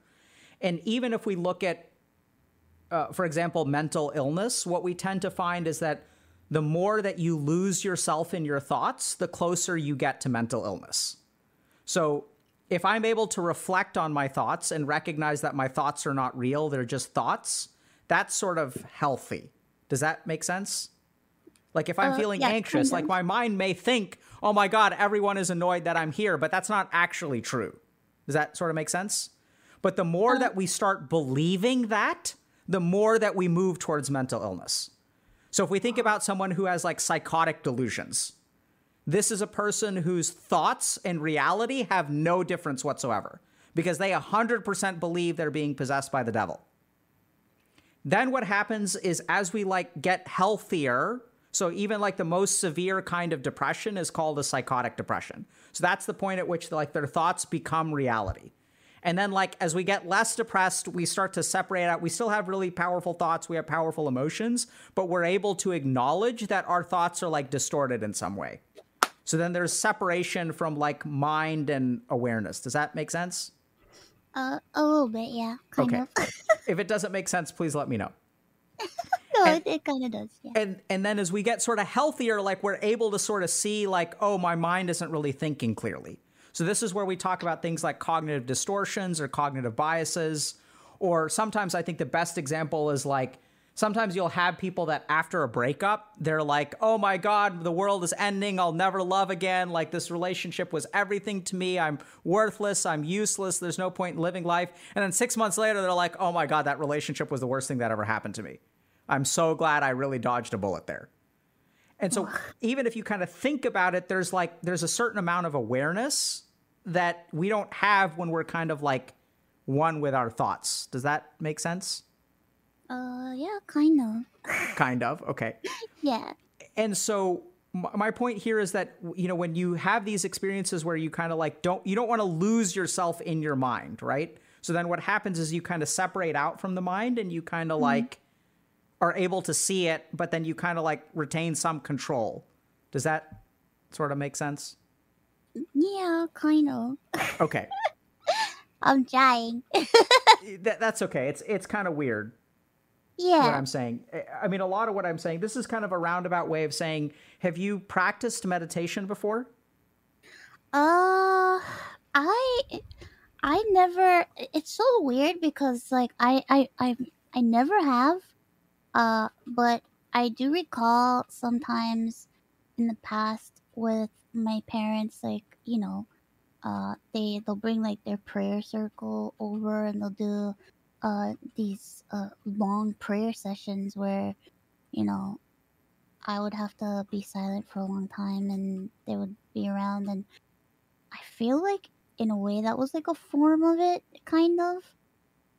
So sometimes I just think about that time when I'm very, very stressed and I just try to quiet myself, but I've never like formally done any sort of meditation. I think I'm kind of like afraid. What are you afraid of with meditation? I don't know. I'm just always afraid of like being overwhelmed with my stuff, because I feel like I've always gotten, you know, people tell me, oh, you're so like you know how to like verbalize what you're feeling so well and stuff, but it's like I feel like I only take things. I spent so much of my life being bombarded with garbage and with horrific experiences that I have trauma, and now I try not to oh, I'm sorry, give me a second, I'm so sorry. It's okay. I don't know, I try to take things in small amounts because I feel like if I try to work on everything at once, it'll be too overwhelming for me, and it scares me. Yeah, no, I think that that's something that you should respect. So here's the thing. So I think, Mouse, I think you've, how can I say this? So your internal landscape has like rough patches. Does that make sense? Yeah. Right? No, I am very much aware. and so what I get the sense of is like in your internal landscape, I'm almost like envisioning like colonizing Mars, where like you've sent like expeditions where you've built these habitats that have greenery and like, you know, like you've built places on Mars that you can exist safely and function. But then there's Yeah. also like the walls of the city, and like outside is like the Titans, and we don't go there, Yeah. right? And Yeah. and so this is the interesting thing. So when I work with people who have a history of trauma, what I'll actually do is be very careful about meditation. Because here's the thing, when we have trauma, what our mind does is it puts up all these walls to keep the Titans out. And what meditation does is bring those walls down. Yes. And And I'm then- very afraid. Right? So I think that's where there's even specific kinds of meditations that are specifically geared towards people with trauma. But the whole point is like in meditation, we become one with ourselves and like the barriers of the mind get broken down and we like achieve these high levels of consciousness and like transcend the mind and like all this cool stuff, man. But the whole point is like in trauma, our body's like, no, or our mind is like, let's put up these walls. Let's keep the Titans at bay. Don't knock the walls down. And so sometimes what I found is I mean, not so much in my personal practice, but when I work with people who have meditated with other people, what we found is that when you create a vacuum in the mind, the trauma can come up and then you can lose control. Yeah. So I think it's actually completely healthy in a sense for you to be wary of meditation. I would trust your instincts because your mind is going to be sending you information. And it's like, we're not ready for those Titans. And like, there's an anger Titan out there. But I think over time, the one thing that I did want to share with you is I think when you're ready for it, I think that you will find that you are an adept meditator and that a lot of what you've essentially stumbled through or worked through, at some point, meditation may help you do better.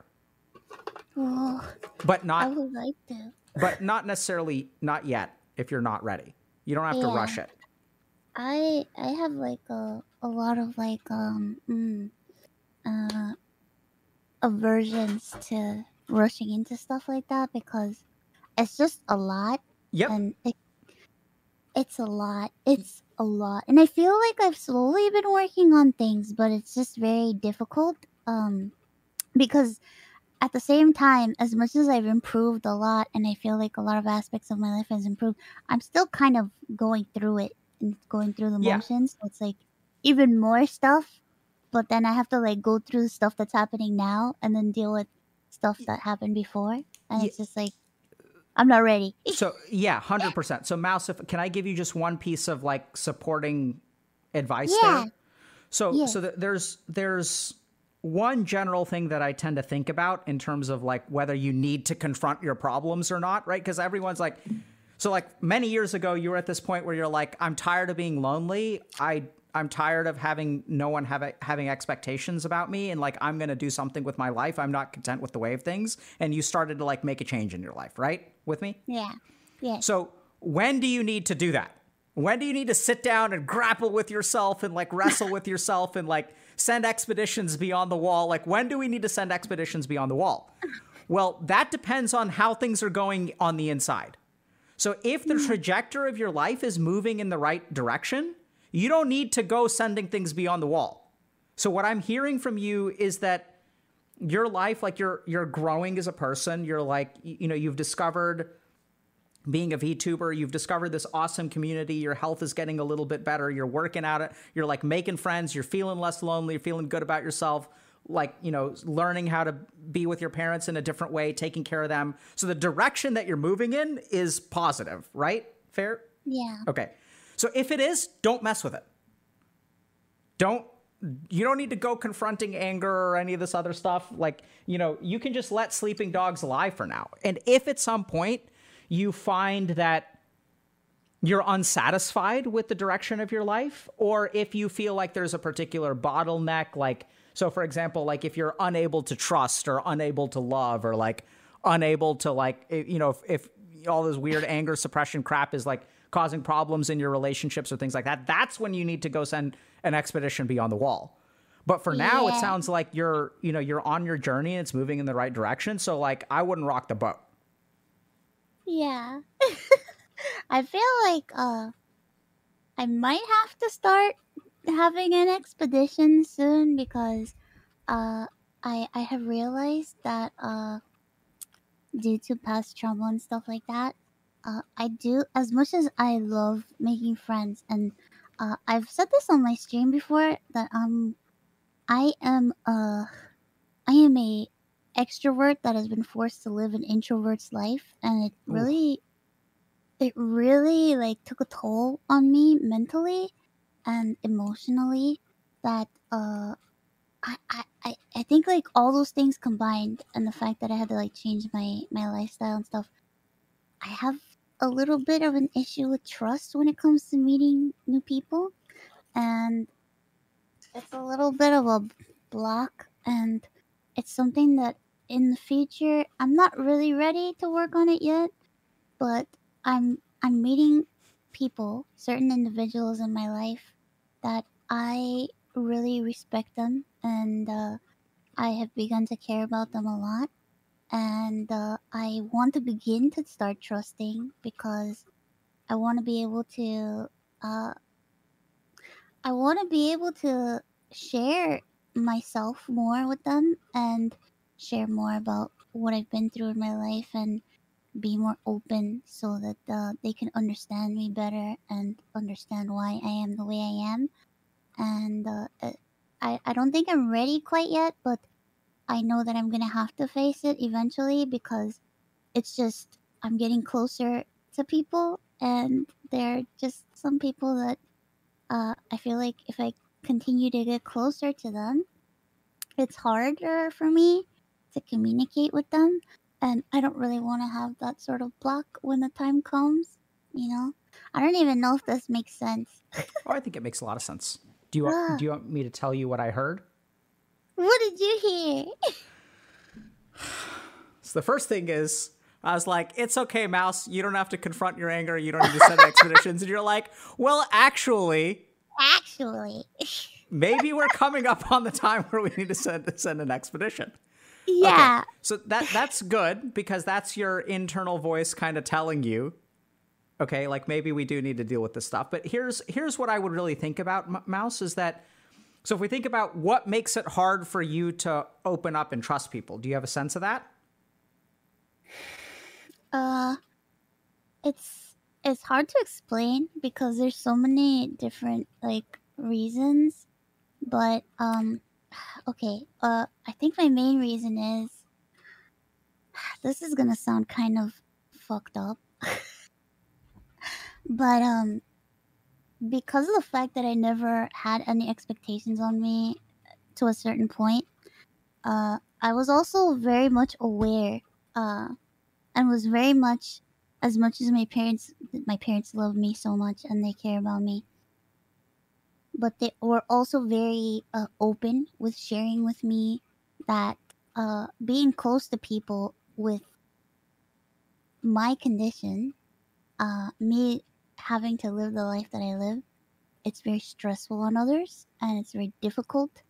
And that kind of made me have trust issues because uh, they were telling me, they told me, but also it's a conclusion that I came to myself as well, where it's like, it takes a lot to be close to me. It takes a lot to be able to share stuff because I feel like, oh man, this is gonna be difficult to say, and this is You don't where I have to say probably it. might cry. uh, it's just, I just, I have issues where I feel like people won't want to uh, go through the lengths that is required in order to get close to me, and people will leave. And um, I've experienced in the past people that I used to be close to, and when shit gets hard and my life is very uncertain, I've had people stop coming around and stop checking up on me, and it's I know that it's very emotionally draining and it's a lot of stress and a lot of strain, and it's something in my heart and in my mind that I said I will never force anyone to uh, go through the pain of being my friend. uh, I would never force that upon anybody. because I am aware that it's very stressful and it's a lot. So I, in turn, am afraid of trusting people because I'm just afraid that if I do get close to somebody and I do give them the trust and tell them, hey, so this is what's going on, this is what's wrong with me, this is what I've been through, I'm afraid they're just gonna be like, yikes. No thank you. I don't know if that means anything, if that makes sense. Mouse, I think that means a lot, but and this is going to sound kind of weird. Respectfully, I disagree. I know. I figured you would. Do you know what I disagree with? What do you disagree with? I disagree with... So here's the thing. So there you are being considerate, right? Because you're like, oh my God, being friends with Mouse is hard. So I'm not going to hold anyone to that expectation, right? Which is like you being a compassionate person. You're like, well, how can I ask anyone to sign up to deal with me? Right? I could never. That's got to change, yo. Oh, God. You should absolutely, man.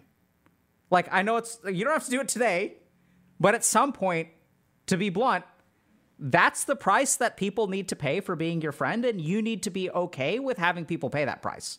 Because here's the wild thing. You're worth it. Oh. Right? Like, it's okay for, like, so just because your life makes other people, being friends with you makes other people's lives harder, that's actually okay. Okay. Right? I you may not be able to let that sink in now, but that's part of life. Like, we don't, the people that we're friends with are not people because they just make our life, like, net positive. Right? That's not what friendship is. Yeah. It's like, yeah, like part of, and this is where, I sort of get it, right? Because you don't want to put anyone through that. But the whole point is that, I get that. But also, like, that's okay. Like, that's something that, don't make the same mistake with people that people made with you, which is like, don't hold them to any expectations. Like, just because you're sick, and we talked about how almost damaging it is for people to, like, give up hope on what you're capable of. And that's also where, like, if you give up hope on what people are capable of, then you're never going to give them a chance to, like, show you that you kind of, like, are worth it, Oh, man. But it's going to be hard. Don't get me wrong. Like, God. It's going to be terrifying. Oh, God. Yeah, I know. Right? So, like, it's going to be hard to, like approach someone and be like, yeah, my life is shit right now. It's going to be a very emotionally draining, but you owe me this, bitch.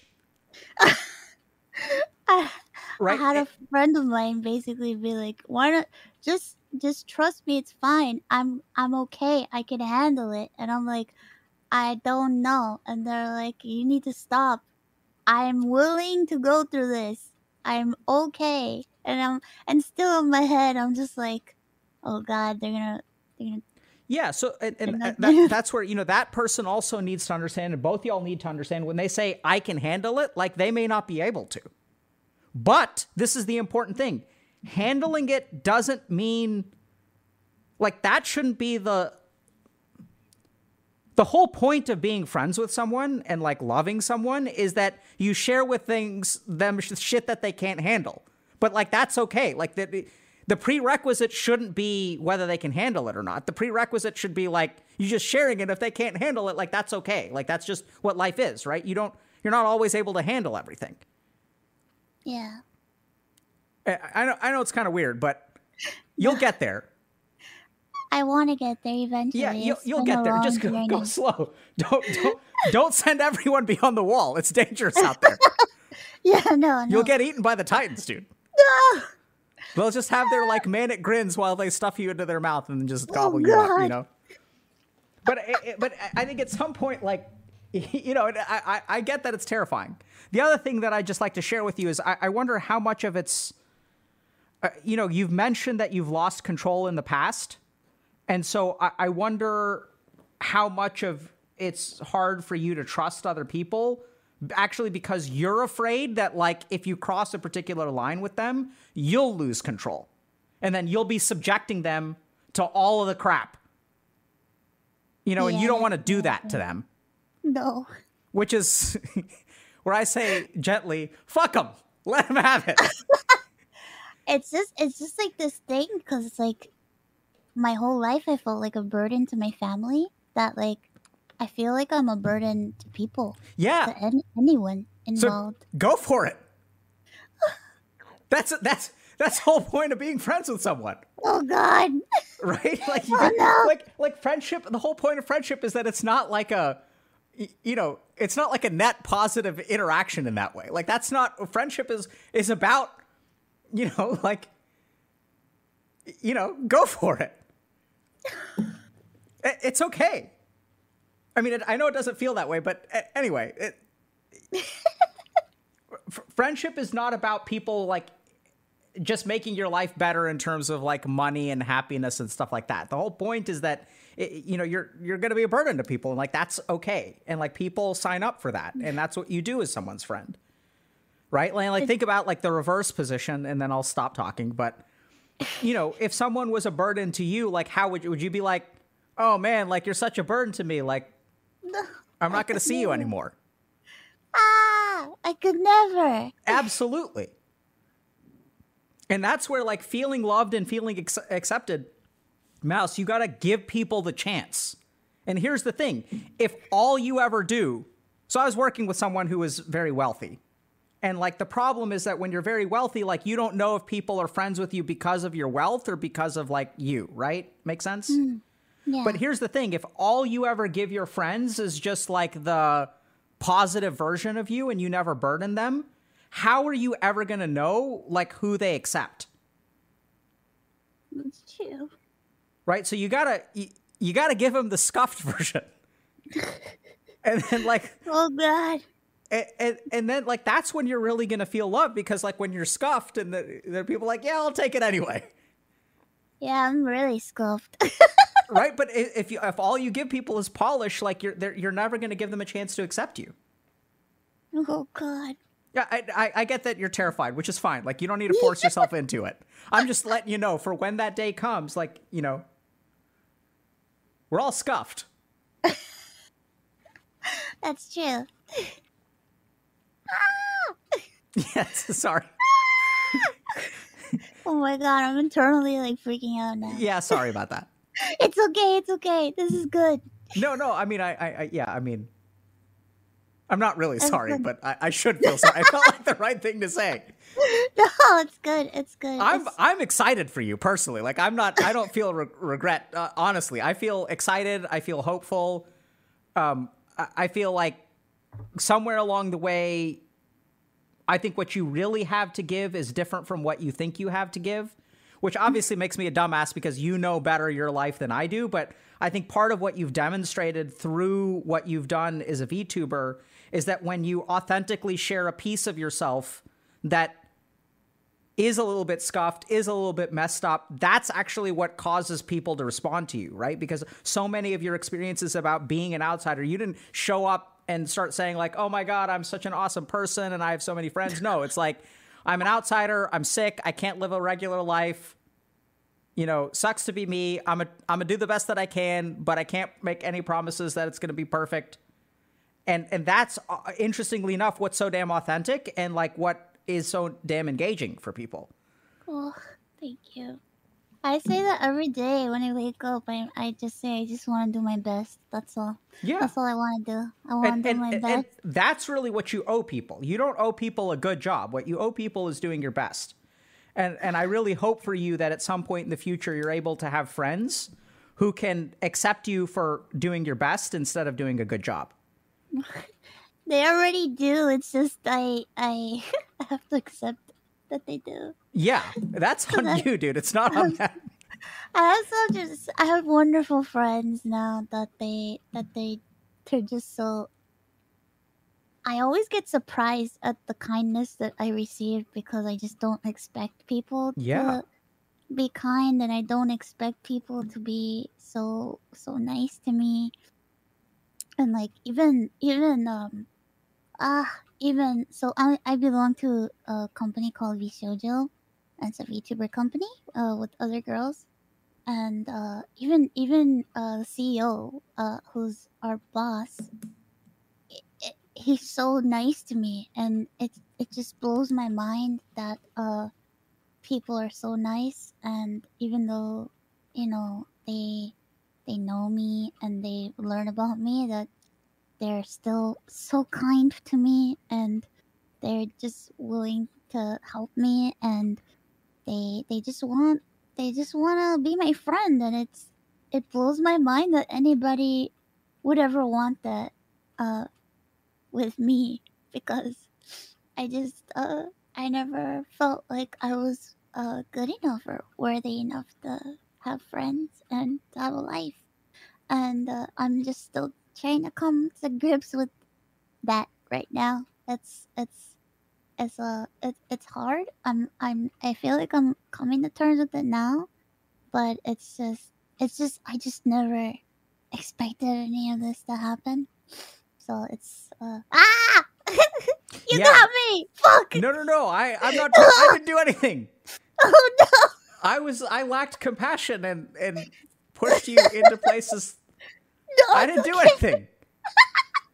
This is you, dude. I know. Can't blame me for this. Not my fault.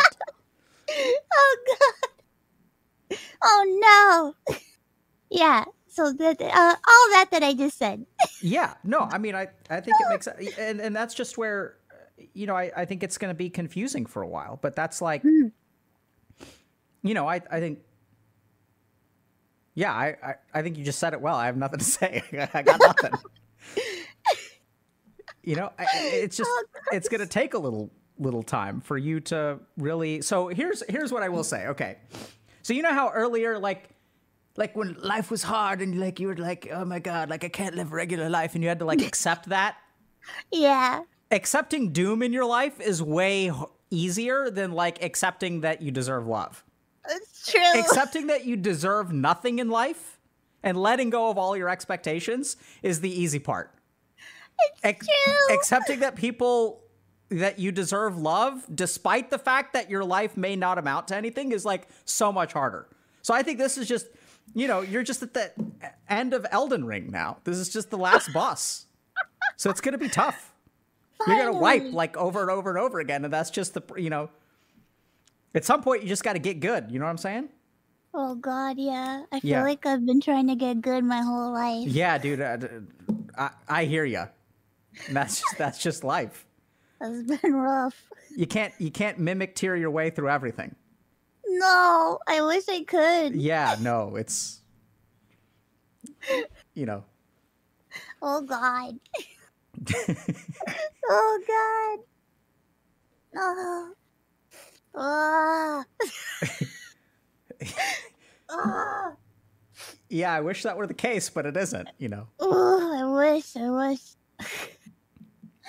I always say stuff like that. I always say, man, I wish I could, if only I could have been this or that or this or that, but it's like, I'm not, I'm this. Yep.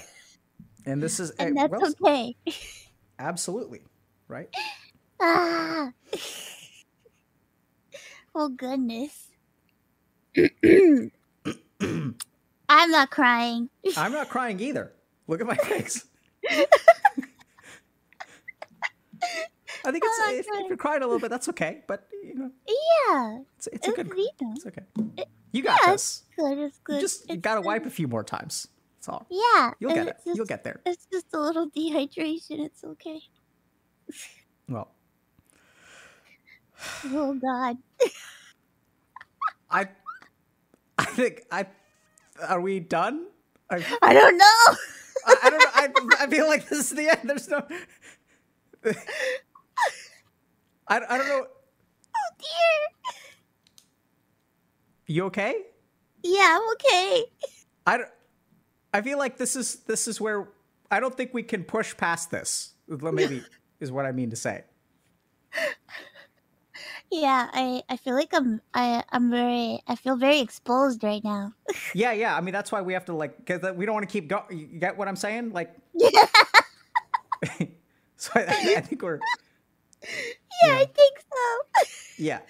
Oh my god, Did we I can't believe I overstep? said that.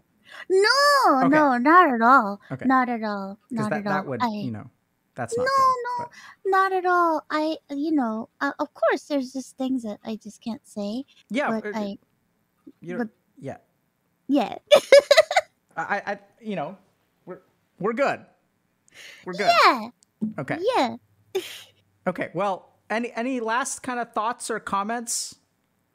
I laugh a lot when I'm very nervous, I- and I'm very laughable. I'm a laughable person. I'm a laugh person. Yeah. That's totally fine. Yeah. Yeah. So I just I want to say, laugh so I won't cry. Mouse, thank you so much for coming on today. Thank you so much for sharing your story. I think Thank you. if I can just offer like some simple closing thoughts, I think it's like, it's really fascinating because in so much of life, we wear a mask on our real face, right? And we don't actually like connect with people, or we don't show authenticity. And I think what you've sort of managed to do is kind of rediscover who you are through like being a VTuber and like connecting with people and sharing like so much of your struggles, which I think a lot of people actually relate to, especially the stuff of sort of being an outsider, being denied in a sense a regular life, and sort of having to work through some of that loss of expectation and sort of really having to work through like, okay, I can't live a normal life. So what am I going to do? Am I just going to like, people have sort of almost given up on you. And like even doctors are sort of telling you like our goal is making you comfortable, which I'm sort of hearing you weren't really willing to accept that. No. And on the one hand, you had to like give up on a normal life. And interestingly enough, I think what's sort of like really inspiring about that is that by giving up on a normal life, what you've really allowed yourself to do is carve a pathway to living your life, which may not be normal, but that doesn't mean that it isn't wonderful or beautiful in some way.